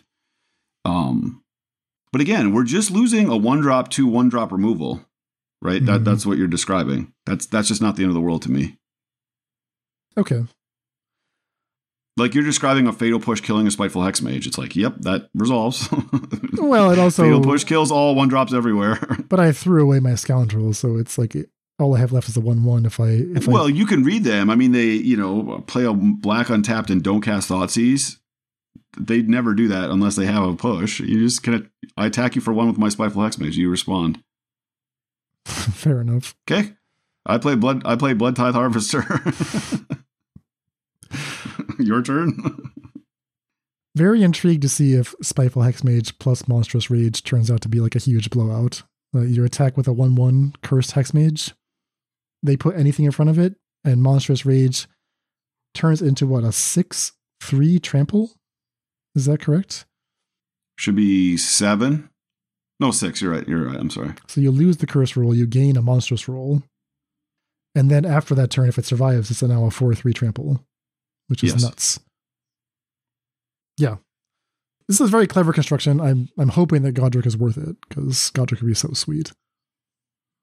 Yeah, also worth noting, like, you can let Godric attack, put a Blood-Soaked Champion into play before blockers, and then Monstrous Rage or whatever. Like, you can construct ways where Godric just takes to the sky and does your last points of damage. Oh, I like that. Okay. Yeah, that's why the Blood-Soaked Champion is here, is just a random body. You can put a Spiteful Hexmage token on it, I guess, if you want. But yeah, it's a card that constantly comes back. So even like the late game, if you have 2 of them in the graveyard, just like attack with Godric, put them both into play. Godric goes to the air. All right, so that is essentially a red aggro deck with a black splash for the Hexmage, Yes. for Blood Tithe, for Blood Soaked. Finally, we can pair Spiteful Hexmage with white. Yeah, so I'm calling this Black-White Wild Nicottles because we are playing Toolcraft Exemplar, which is a 1 mana 1/1, but it functionally in this deck will attack as a 3/2 every time. And Spiteful Hexmage as a 1 mana 1/1, but we have so many cards that it actually pumps up or leaves exactly the same power. So 4 Toolcraft Exemplar, 4 Spiteful Hexmage, 4 Ginger Brute, 4 Stone Coil Serpent, 3 Ornithopter. So those are 7 cards right there that actually get pumped by the Spiteful Hexmage. The Toolcraft Exemplar, Ginger Brute are 1 power naturally. 2 Skrelv Defector Might, also 1 power. 4 Portable Hole, that is our removal. It also triggers Toolcraft Exemplar. 4 Patchwork Automaton, again a base 1/1. 4 Ingenious Smith, again a base 1/1. 4 Machiko's Reign of Truth, well that actually looks at enchantments and artifacts in play. So Spiteful Hexmage putting an enchantment on some random card, actually a bonus here. Same with the 1 All the Glitters. And then 2 Steel Seraphs as a card that again just gives some, in theory, a way to like push the last points of damage from our Patchwork Automatons, Ingenious Smiths, whatever we Machiko's Reign of Truth. 18 lands, 2 Springleaf Drums, 1 Darksteel Citadel just to get our artifact count where we need it to be. So extremely low to the ground. Only 18 land, although if you want to count the Darksteel Citadel as a quarter of a land with the Ingenious Smith, that's okay.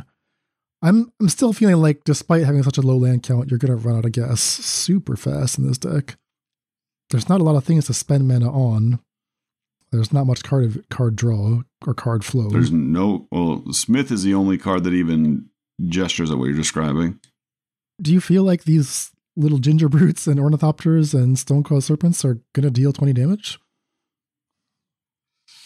I don't know. I think Machiko's Reign of Truth and All the Glitters are powerful cards, and I do like that Ginger Brute combines with them to be unblockable. And so I guess I'm looking for my 1-drops to do just enough. Now, it is the case that people are playing specifically the card Meathook Massacre a lot more now because it's very good against Red-Black Sack, and Red-Black mid-range lists are playing the Saga 1, a black and a red, destroy all cards that cost 1 or less. Oh gosh, yeah. Heidatsugu consumes all.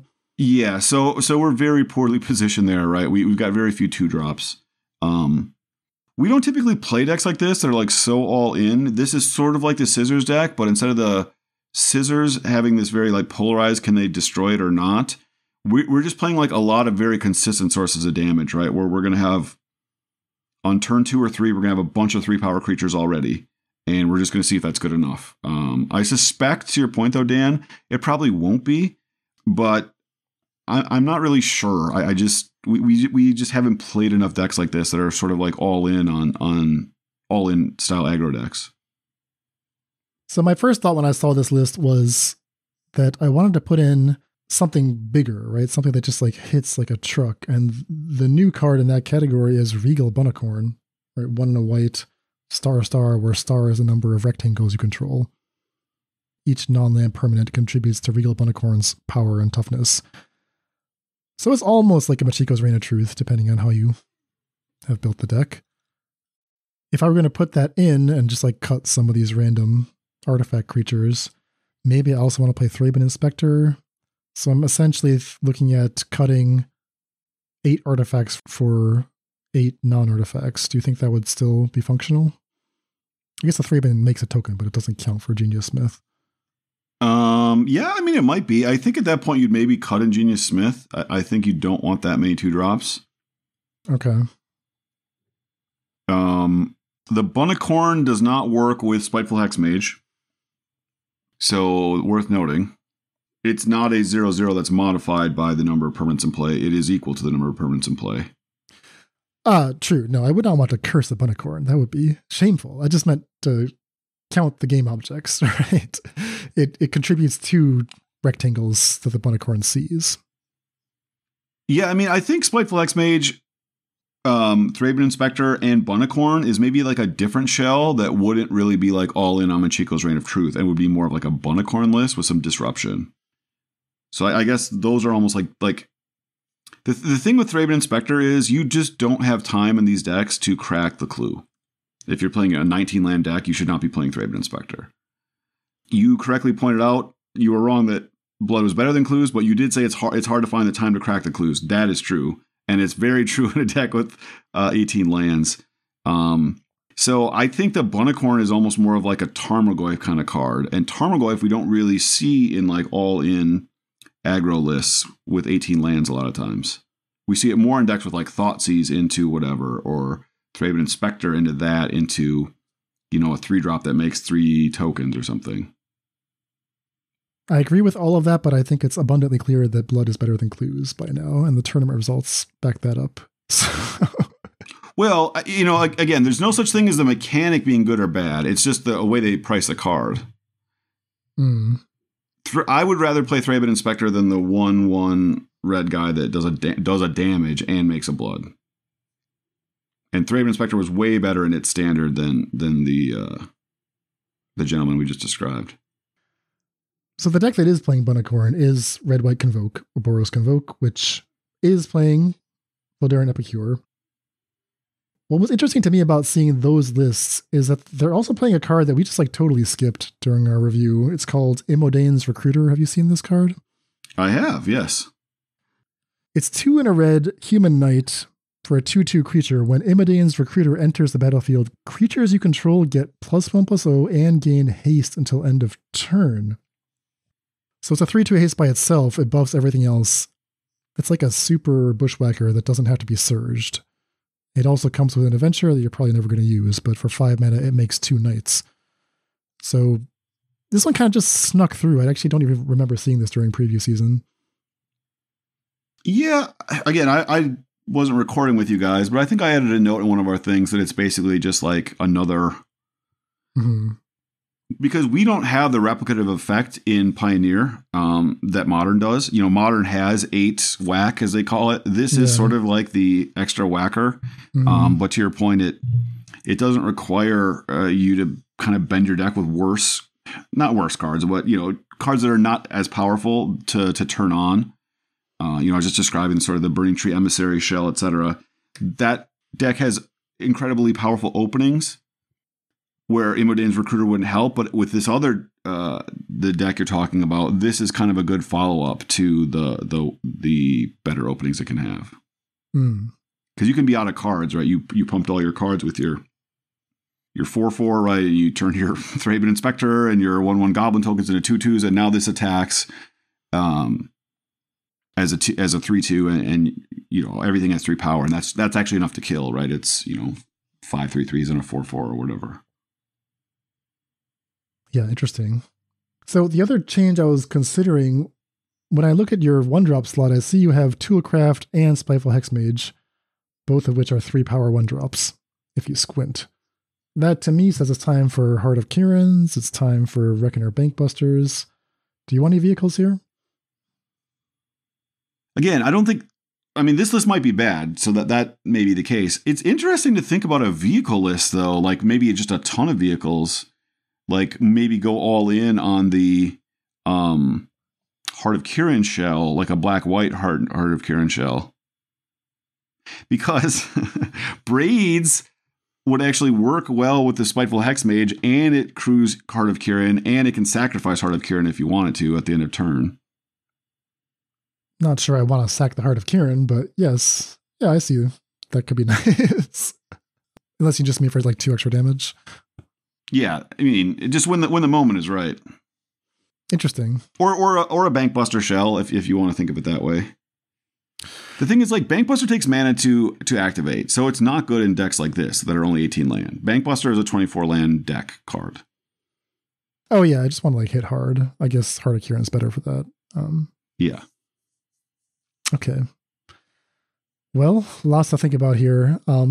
This is a list, low land count. Spiteful Hexmage is our only black card, so we really need it to perform. But I love the synergies. I love how it's contributing to Machiko's Reign and to all the glitters, and buffing the Stonecolor Serpents, and buffing the Ornithopters.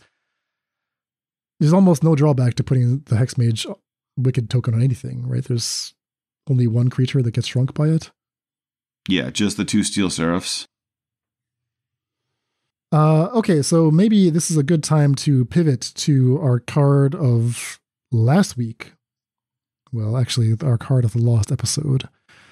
The Agatha's Soul Cauldron. This is the it card of every format. It's like 100 ticks online.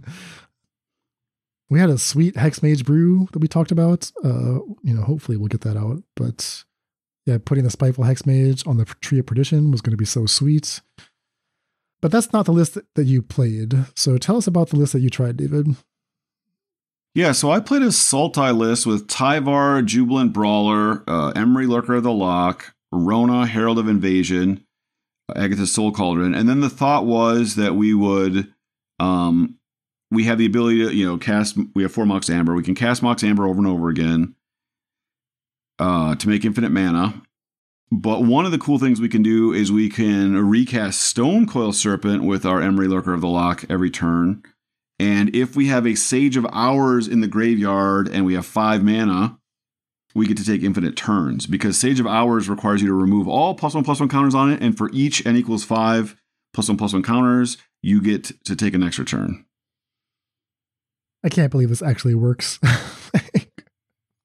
Sage of Hours is such a casual card. Sage of Hours is like definitely a card I always am sending Dan weird proposals on. Like the confirmed. Flashback sorcery that gives a +1/+1 counter and then with target Sage, that's 2. Then you flash it back, that's 4. Like I was kind of interested in that. All for just an extra turn? But all right, so in this list, you're saying you can actually take every turn. All the turns, yes. And I did it multiple times in the league that I played, actually, which is pretty sweet. So you're saying to make that happen, you need an Emery, a Stone Coil Serpent, and a Sage of Hours that has absorbed the ability from... No. You need an Agatha's Soul Cauldron with a Saga, the Sage of Hours underneath it. And then you need either an Emery in play or an Emery underneath your Soul Cauldron and any other creature in play. And then you tap whatever creature that has either Emery or Emery's ability. You target the Stone Coil Serpent in your graveyard. You pay 5 mana. As soon as it resolves, there's no chance for them to respond. You just sack it to its own ability, Sage of Hours, remove all counters, and it gives you a turn. Right. So the Sage of Hours, because that's an activated ability, it's okay if that's under the Cauldron. Yep. Okay. So even if Sage has died, Emery has died, doesn't matter. Cauldron in play, any eligible creature can pull this off. Yep. And then you also have the thing that the modern decks do, where if Rona has Emery's ability, you can cast infinite Mox Ambers and make infinite mana. We don't have that much to do with that. We can make an infinitely large Stone Coil Serpent. We can activate Kin and Bonner Prodigy a lot. I made an infinitely large Sir Ginger, and it scried every time we went through that, which actually almost caused me to time out, but still. Yeah, so what happened in your league? Yeah, so I went 3-2, but I have to say the deck felt pretty bad. So I beat Red White Heroic 2-0. I don't know how I won either game. I felt like my draws were bad and their draws were bad, and I just eventually beat down with a giant Ledger Shredder. I played a black-white removal deck with colorless cards from someone in our Discord. They had a Urian-sized deck and an 8-card deck, but they did not reveal Urian. I got color hosed in a couple games that I lost them, and their deck was full of removal, so that was a pretty good matchup for them. And I even had my Sage of Hours combo set up, and I was like, oh, this guy's not going to give up. He's going to make me do it. And then I realized that what had happened is I was forced to chump the last turn, and I did not have 5 mana. They realized it before I did, of course. My Mox Amber did not tap for mana. So I had 4 lands and a Mox Amber, and I had drawn the perfect card to set up my combo, and instead I could not take all the turns. Yeah, shout outs to Tombo Catcher for the win there, who has promised to put the Yorian back into the deck. That's good. So yeah, obviously tough matchup and 1 land away. I'm sure there was a way I could have played better. It was hard to figure out what his deck was doing. So he got the Brewers advantage over me there. Well, so in that matchup, I believe like Unlicensed Hearse was in play. Can your deck function with Hearse on the other side of the battlefield? I mean, it can. You just wait till they target with your Soul Cauldron or target a card at the end of turn and whatever. The Hearse did not have an outcome on either game. I was color hosed in the 2 games that I lost and would have easily won the game that I comboed out if I didn't have to chump block everything the turn before. And I think I had no green and only black and blue in play in game 3. I can't remember. I think I also drew all 4 cauldrons. I think I had all 4 cauldrons and black and blue lands in play and a couple of green cards or something. But yeah, super cool list from them. I'm wondering if they're having a lot of success with it. So it has they're playing Thought-Knot Seer with the 3/2 guy that exiles a card to give -3/-3, and then it had the white Eldrazi that blinks, and then it had the 1 and a colorless instant that like destroys a creature with 1 or exiles a creature with 1 toughness, counter target sorcery. And then I think it was just like black-white. I basically didn't see any other way to win other than just a bunch of removal. Just like beat down with Thought-Knots and stuff. So it was a cool list. And Urian is awesome in those lists. Like Blinking Thought-Knot is really cool. So I see you've got a proposed update here. And one of the things I noticed about the list that you played is that it's actually quite light on what turn 1 plays. It's just the 4 Fatal Push and the Scornblade Berserker. And I was curious if you felt like your curve was off, right? You have just like a huge stack of 2-drops. The updated list you're proposing is a little more balanced. Yeah, mostly because Emery was terrible, so I'm just like trying to cut those down. All the combo pieces are only like good when you need them. So my proposal is to play 4 Fauna Shaman and just less of these random cards that suck, like Emery. A 1 of Deathrite Shaman becomes a little bit more interesting. A 1 of Scornblade Berserker as a tutor target. A 1 of Sage of Hours, because if you're not doing the combo thing, it doesn't do anything. I mean, mostly I was just winning these games by like pumping up Ledger Shredder, and Tyvar is just like an insane card. No other card, and Rona was pretty good. I beat a red-green Bolts combo. I actually did get to do the combo thing. I beat red-black Sack, but I'm not sure. I was up in both games, but they like gave up. They certainly weren't dead on board in either one. And then Mono White Humans just frickin' curb stomp me. So I don't know. The deck. The only cards that felt really good were Ledger Shredder, Rona, Tyvar. Soul Cauldron's fine. Because we don't get to play the one that gets to discard you use +1/+1 counters to do a damage. You just don't like get clean advantage off of your Soul Cauldron a lot. Like getting to loot more with Rona is cool. You're looting towards the combo, but still, if you don't actually find the combo, then like looting does okay. I know you love it, but you don't actually get ahead. Your hand gets slightly better. Your graveyard gets slightly bigger. So, I think there's something to be said for having, like we were describing in the other deck, maybe, where you have the Spiteful Hexmage, Pernicious, or Tree of Perdition combo. Like you at least can find 2 cards, and you can play a little bit more built-in removal. Like being able to play Blood Tithe Harvester with Tyvar is really awesome. It's like a threat. If they kill it, you bring it back. But against decks where you're not the beatdown, then you just use it's a double removal spell with Tyvar on turn 3. So there's something here. Like it felt powerful, the Soul Cauldron stuff, but I don't know what all the numbers are, and I don't know what all the right cards are. Yeah, I'm excited to see if Fauna Shaman can do the job. That will make you more consistent, and also, yeah, if there's any random one of creature that I want to make a case for, you can just put a 1 copy in and see if it ever comes up. Yeah, and in theory, right, Fauna Shaman dies. We know that. We had to give it up in Modern, whatever. Long before MH1 came out, we had to abandon Fauna Shaman. But with Soul Cauldron, we can make anything a Fauna Shaman, and Tyvar actually makes us very resistant to removal, right? They have to kill it before we untap. So it's often going to be a creature in our graveyard for Tyvar. If you can play Tyvar minus it and get a creature in play, it's just so nice. Yeah, Fauna Shaman actually begins the game in your graveyard, which is actually kind of nice for the Soul Cauldron and the Tyvar. Yes, exactly. Okay, so some interesting preliminary results with that shell. There's one other list that I want to talk about here, and it's going back to the Tree of Perdition combo, which in the Lost episode, David had a very nice brew where he's trying to do the Soul Cauldron Tree combo, but then you figured out that you can do Spiteful Hexmage as a secondary way to combo that actually doesn't require the graveyard. So what you figured out was that, what if I just cast Tree on turn 4, play a Hexmage turn 5, turn the Tree into a 1/1, and win the game that way? Now, a lot of people are interested in Tree because it's such a sweet interaction with Soul Cauldron. It hasn't 5-0'd yet. I feel like people are knocking on the door, and I got to give a shout out here to MMP, also from our Discord, who posted their version of this list, and they said they went 4-1 in their initial league.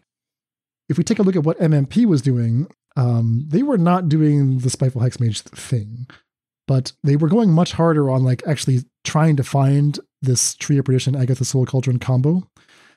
Red, black are the colors, so it's 4 Tree, 4 Soul Cauldron, 4 Thoughtseize, 4 Push, 4 Blood Tithe Harvester, 4 Fable of the Mirror Breakers, so not a huge surprise in that component. But what I think is very interesting is 4 copies of Reckless Handling. Do you know this card, David?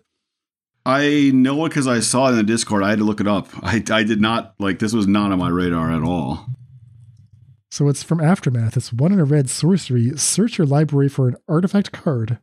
Reveal it, put it into your hand, shuffle, then discard a card at random. So that's gamble, essentially. A 2-mana gamble that only gets artifacts. Now, it also says that if an artifact card was discarded this way, Reckless Handling deals 2 damage to each opponent. And that's so interesting because, when I first saw this, people thought, any tutor is kind of interesting. It's like a gamble. But I was thinking gambles... tutors are way overrated to begin with. An unreliable tutor that costs you that only gets artifacts, I'm just not that interested. But what's so cute about it here is that you can actually use the discard to your advantage, right? You need the tree to be in the graveyard. So if you empty out your hand and you have the Soul Cauldron, you can just Reckless Handling as your last card, get the tree, and it goes straight to your graveyard. No, you can only search your library for an artifact card. Correction, you cannot do what I just said. However, you can... All right, that's not so sweet. I go back to my original analysis. The card sucks. You can toot up a Soul Cauldron. I'll put it that way. Well, no, but it's even better than that, though, because it's also a source of 2 damage. Right. That's the consolation prize. Or it can be. No, but the 2 damage is lethal when you do your tree thing. The tree, you have a 1 toughness creature. Yeah, it doesn't search up the tree. I hear what you're saying. I'm just bummed that it doesn't find the tree. No, it does not find the tree. So, yeah, this deck is not all in, but because it's still very interactive, right? This player is playing 4 Push and 4 Thoughtseize. So they're still keeping the core of an interactive deck, including 2 Fiery Temper, which is a cool card that might get discarded to Reckless Handling, can easily be discarded to your Fable or your Scrapwork Mutt. And I find it hard to believe that they can win, though, if they aren't doing the combo, right? That's going to be pretty rare. You're going to have to basically have a flipped Fable not interacted with by your opponent. Yeah, I think you have to combo, but there's so many ways to loot for it. There's Epicures, there's Blood Tithes, there's Fables, 2 Scrapwork Mutts, and then the one last really cute piece of tech here is the single Ginger Brute, which the situation you would want to tutor for this is... You have the combo ready to go, you just don't have a creature in play, right? So you have Soul Cauldron in play with a tree under it. I just need something that's 1 toughness, that is haste, that is an artifact. So you Reckless Handling, get the Ginger Brute. Hopefully you don't discard it. Mm-hmm. Cast it, put the Soul Cauldron counter on it, and now you're ready to do the tree combo right there. Or you give it unblockable and attack. Well, you can do that next turn because it'll be 2/2. So Correct. It can be both a source of the tree, put the end of their turn. Hey, what's your life total at? All right, 2. And then go get them. Yeah, I like the look of this list a lot. 3 Mutavault as well. So they're really loading up on, or maybe 4. I'm not sure if it's cut off here, but so they're loading up on multiple ways. Once you get them to 2, right, it's really hard for them to attack. I mean, it's like an all-out assault on their life total. So.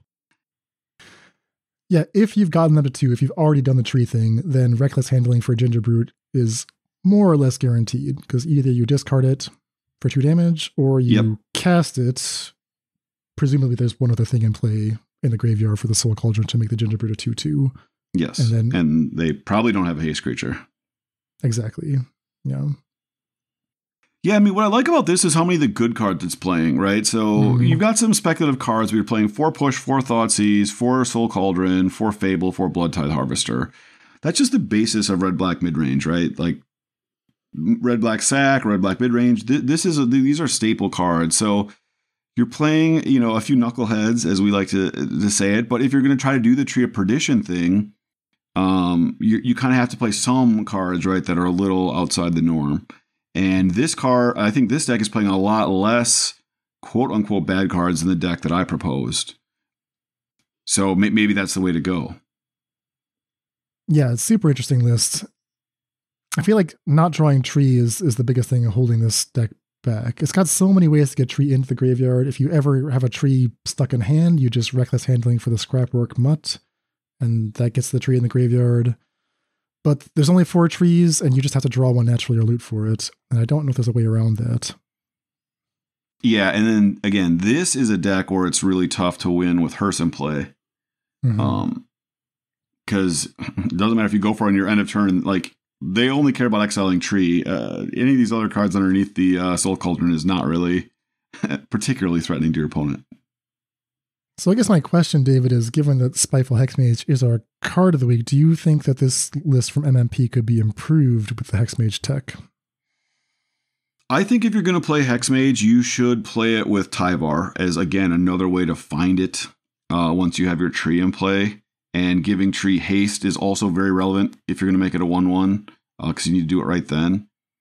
So I think this list would not be improved by adding the... maybe at 1 or 2 of is not going to end the world, but to be all in on 4, I don't know that would improve this list.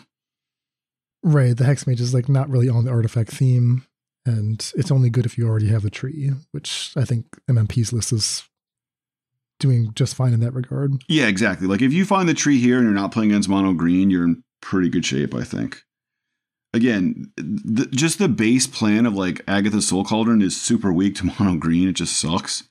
And it's really, really weak to like Thalia turn 2, right? So that's just life.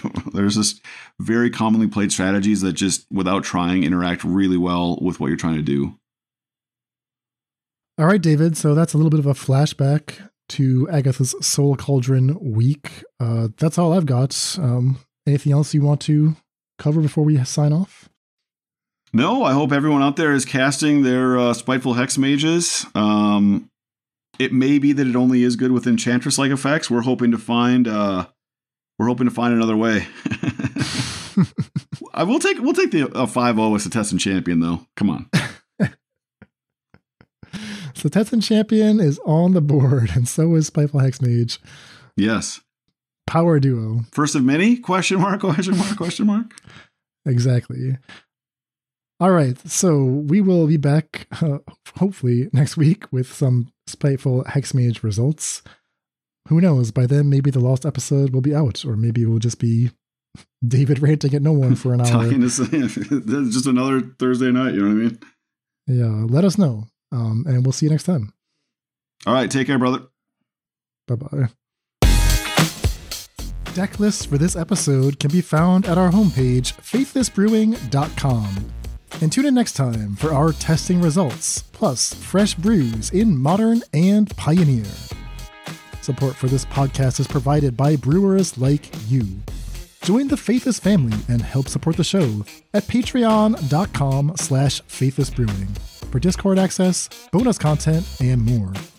That's all for today. Stay safe, and we'll see you next time.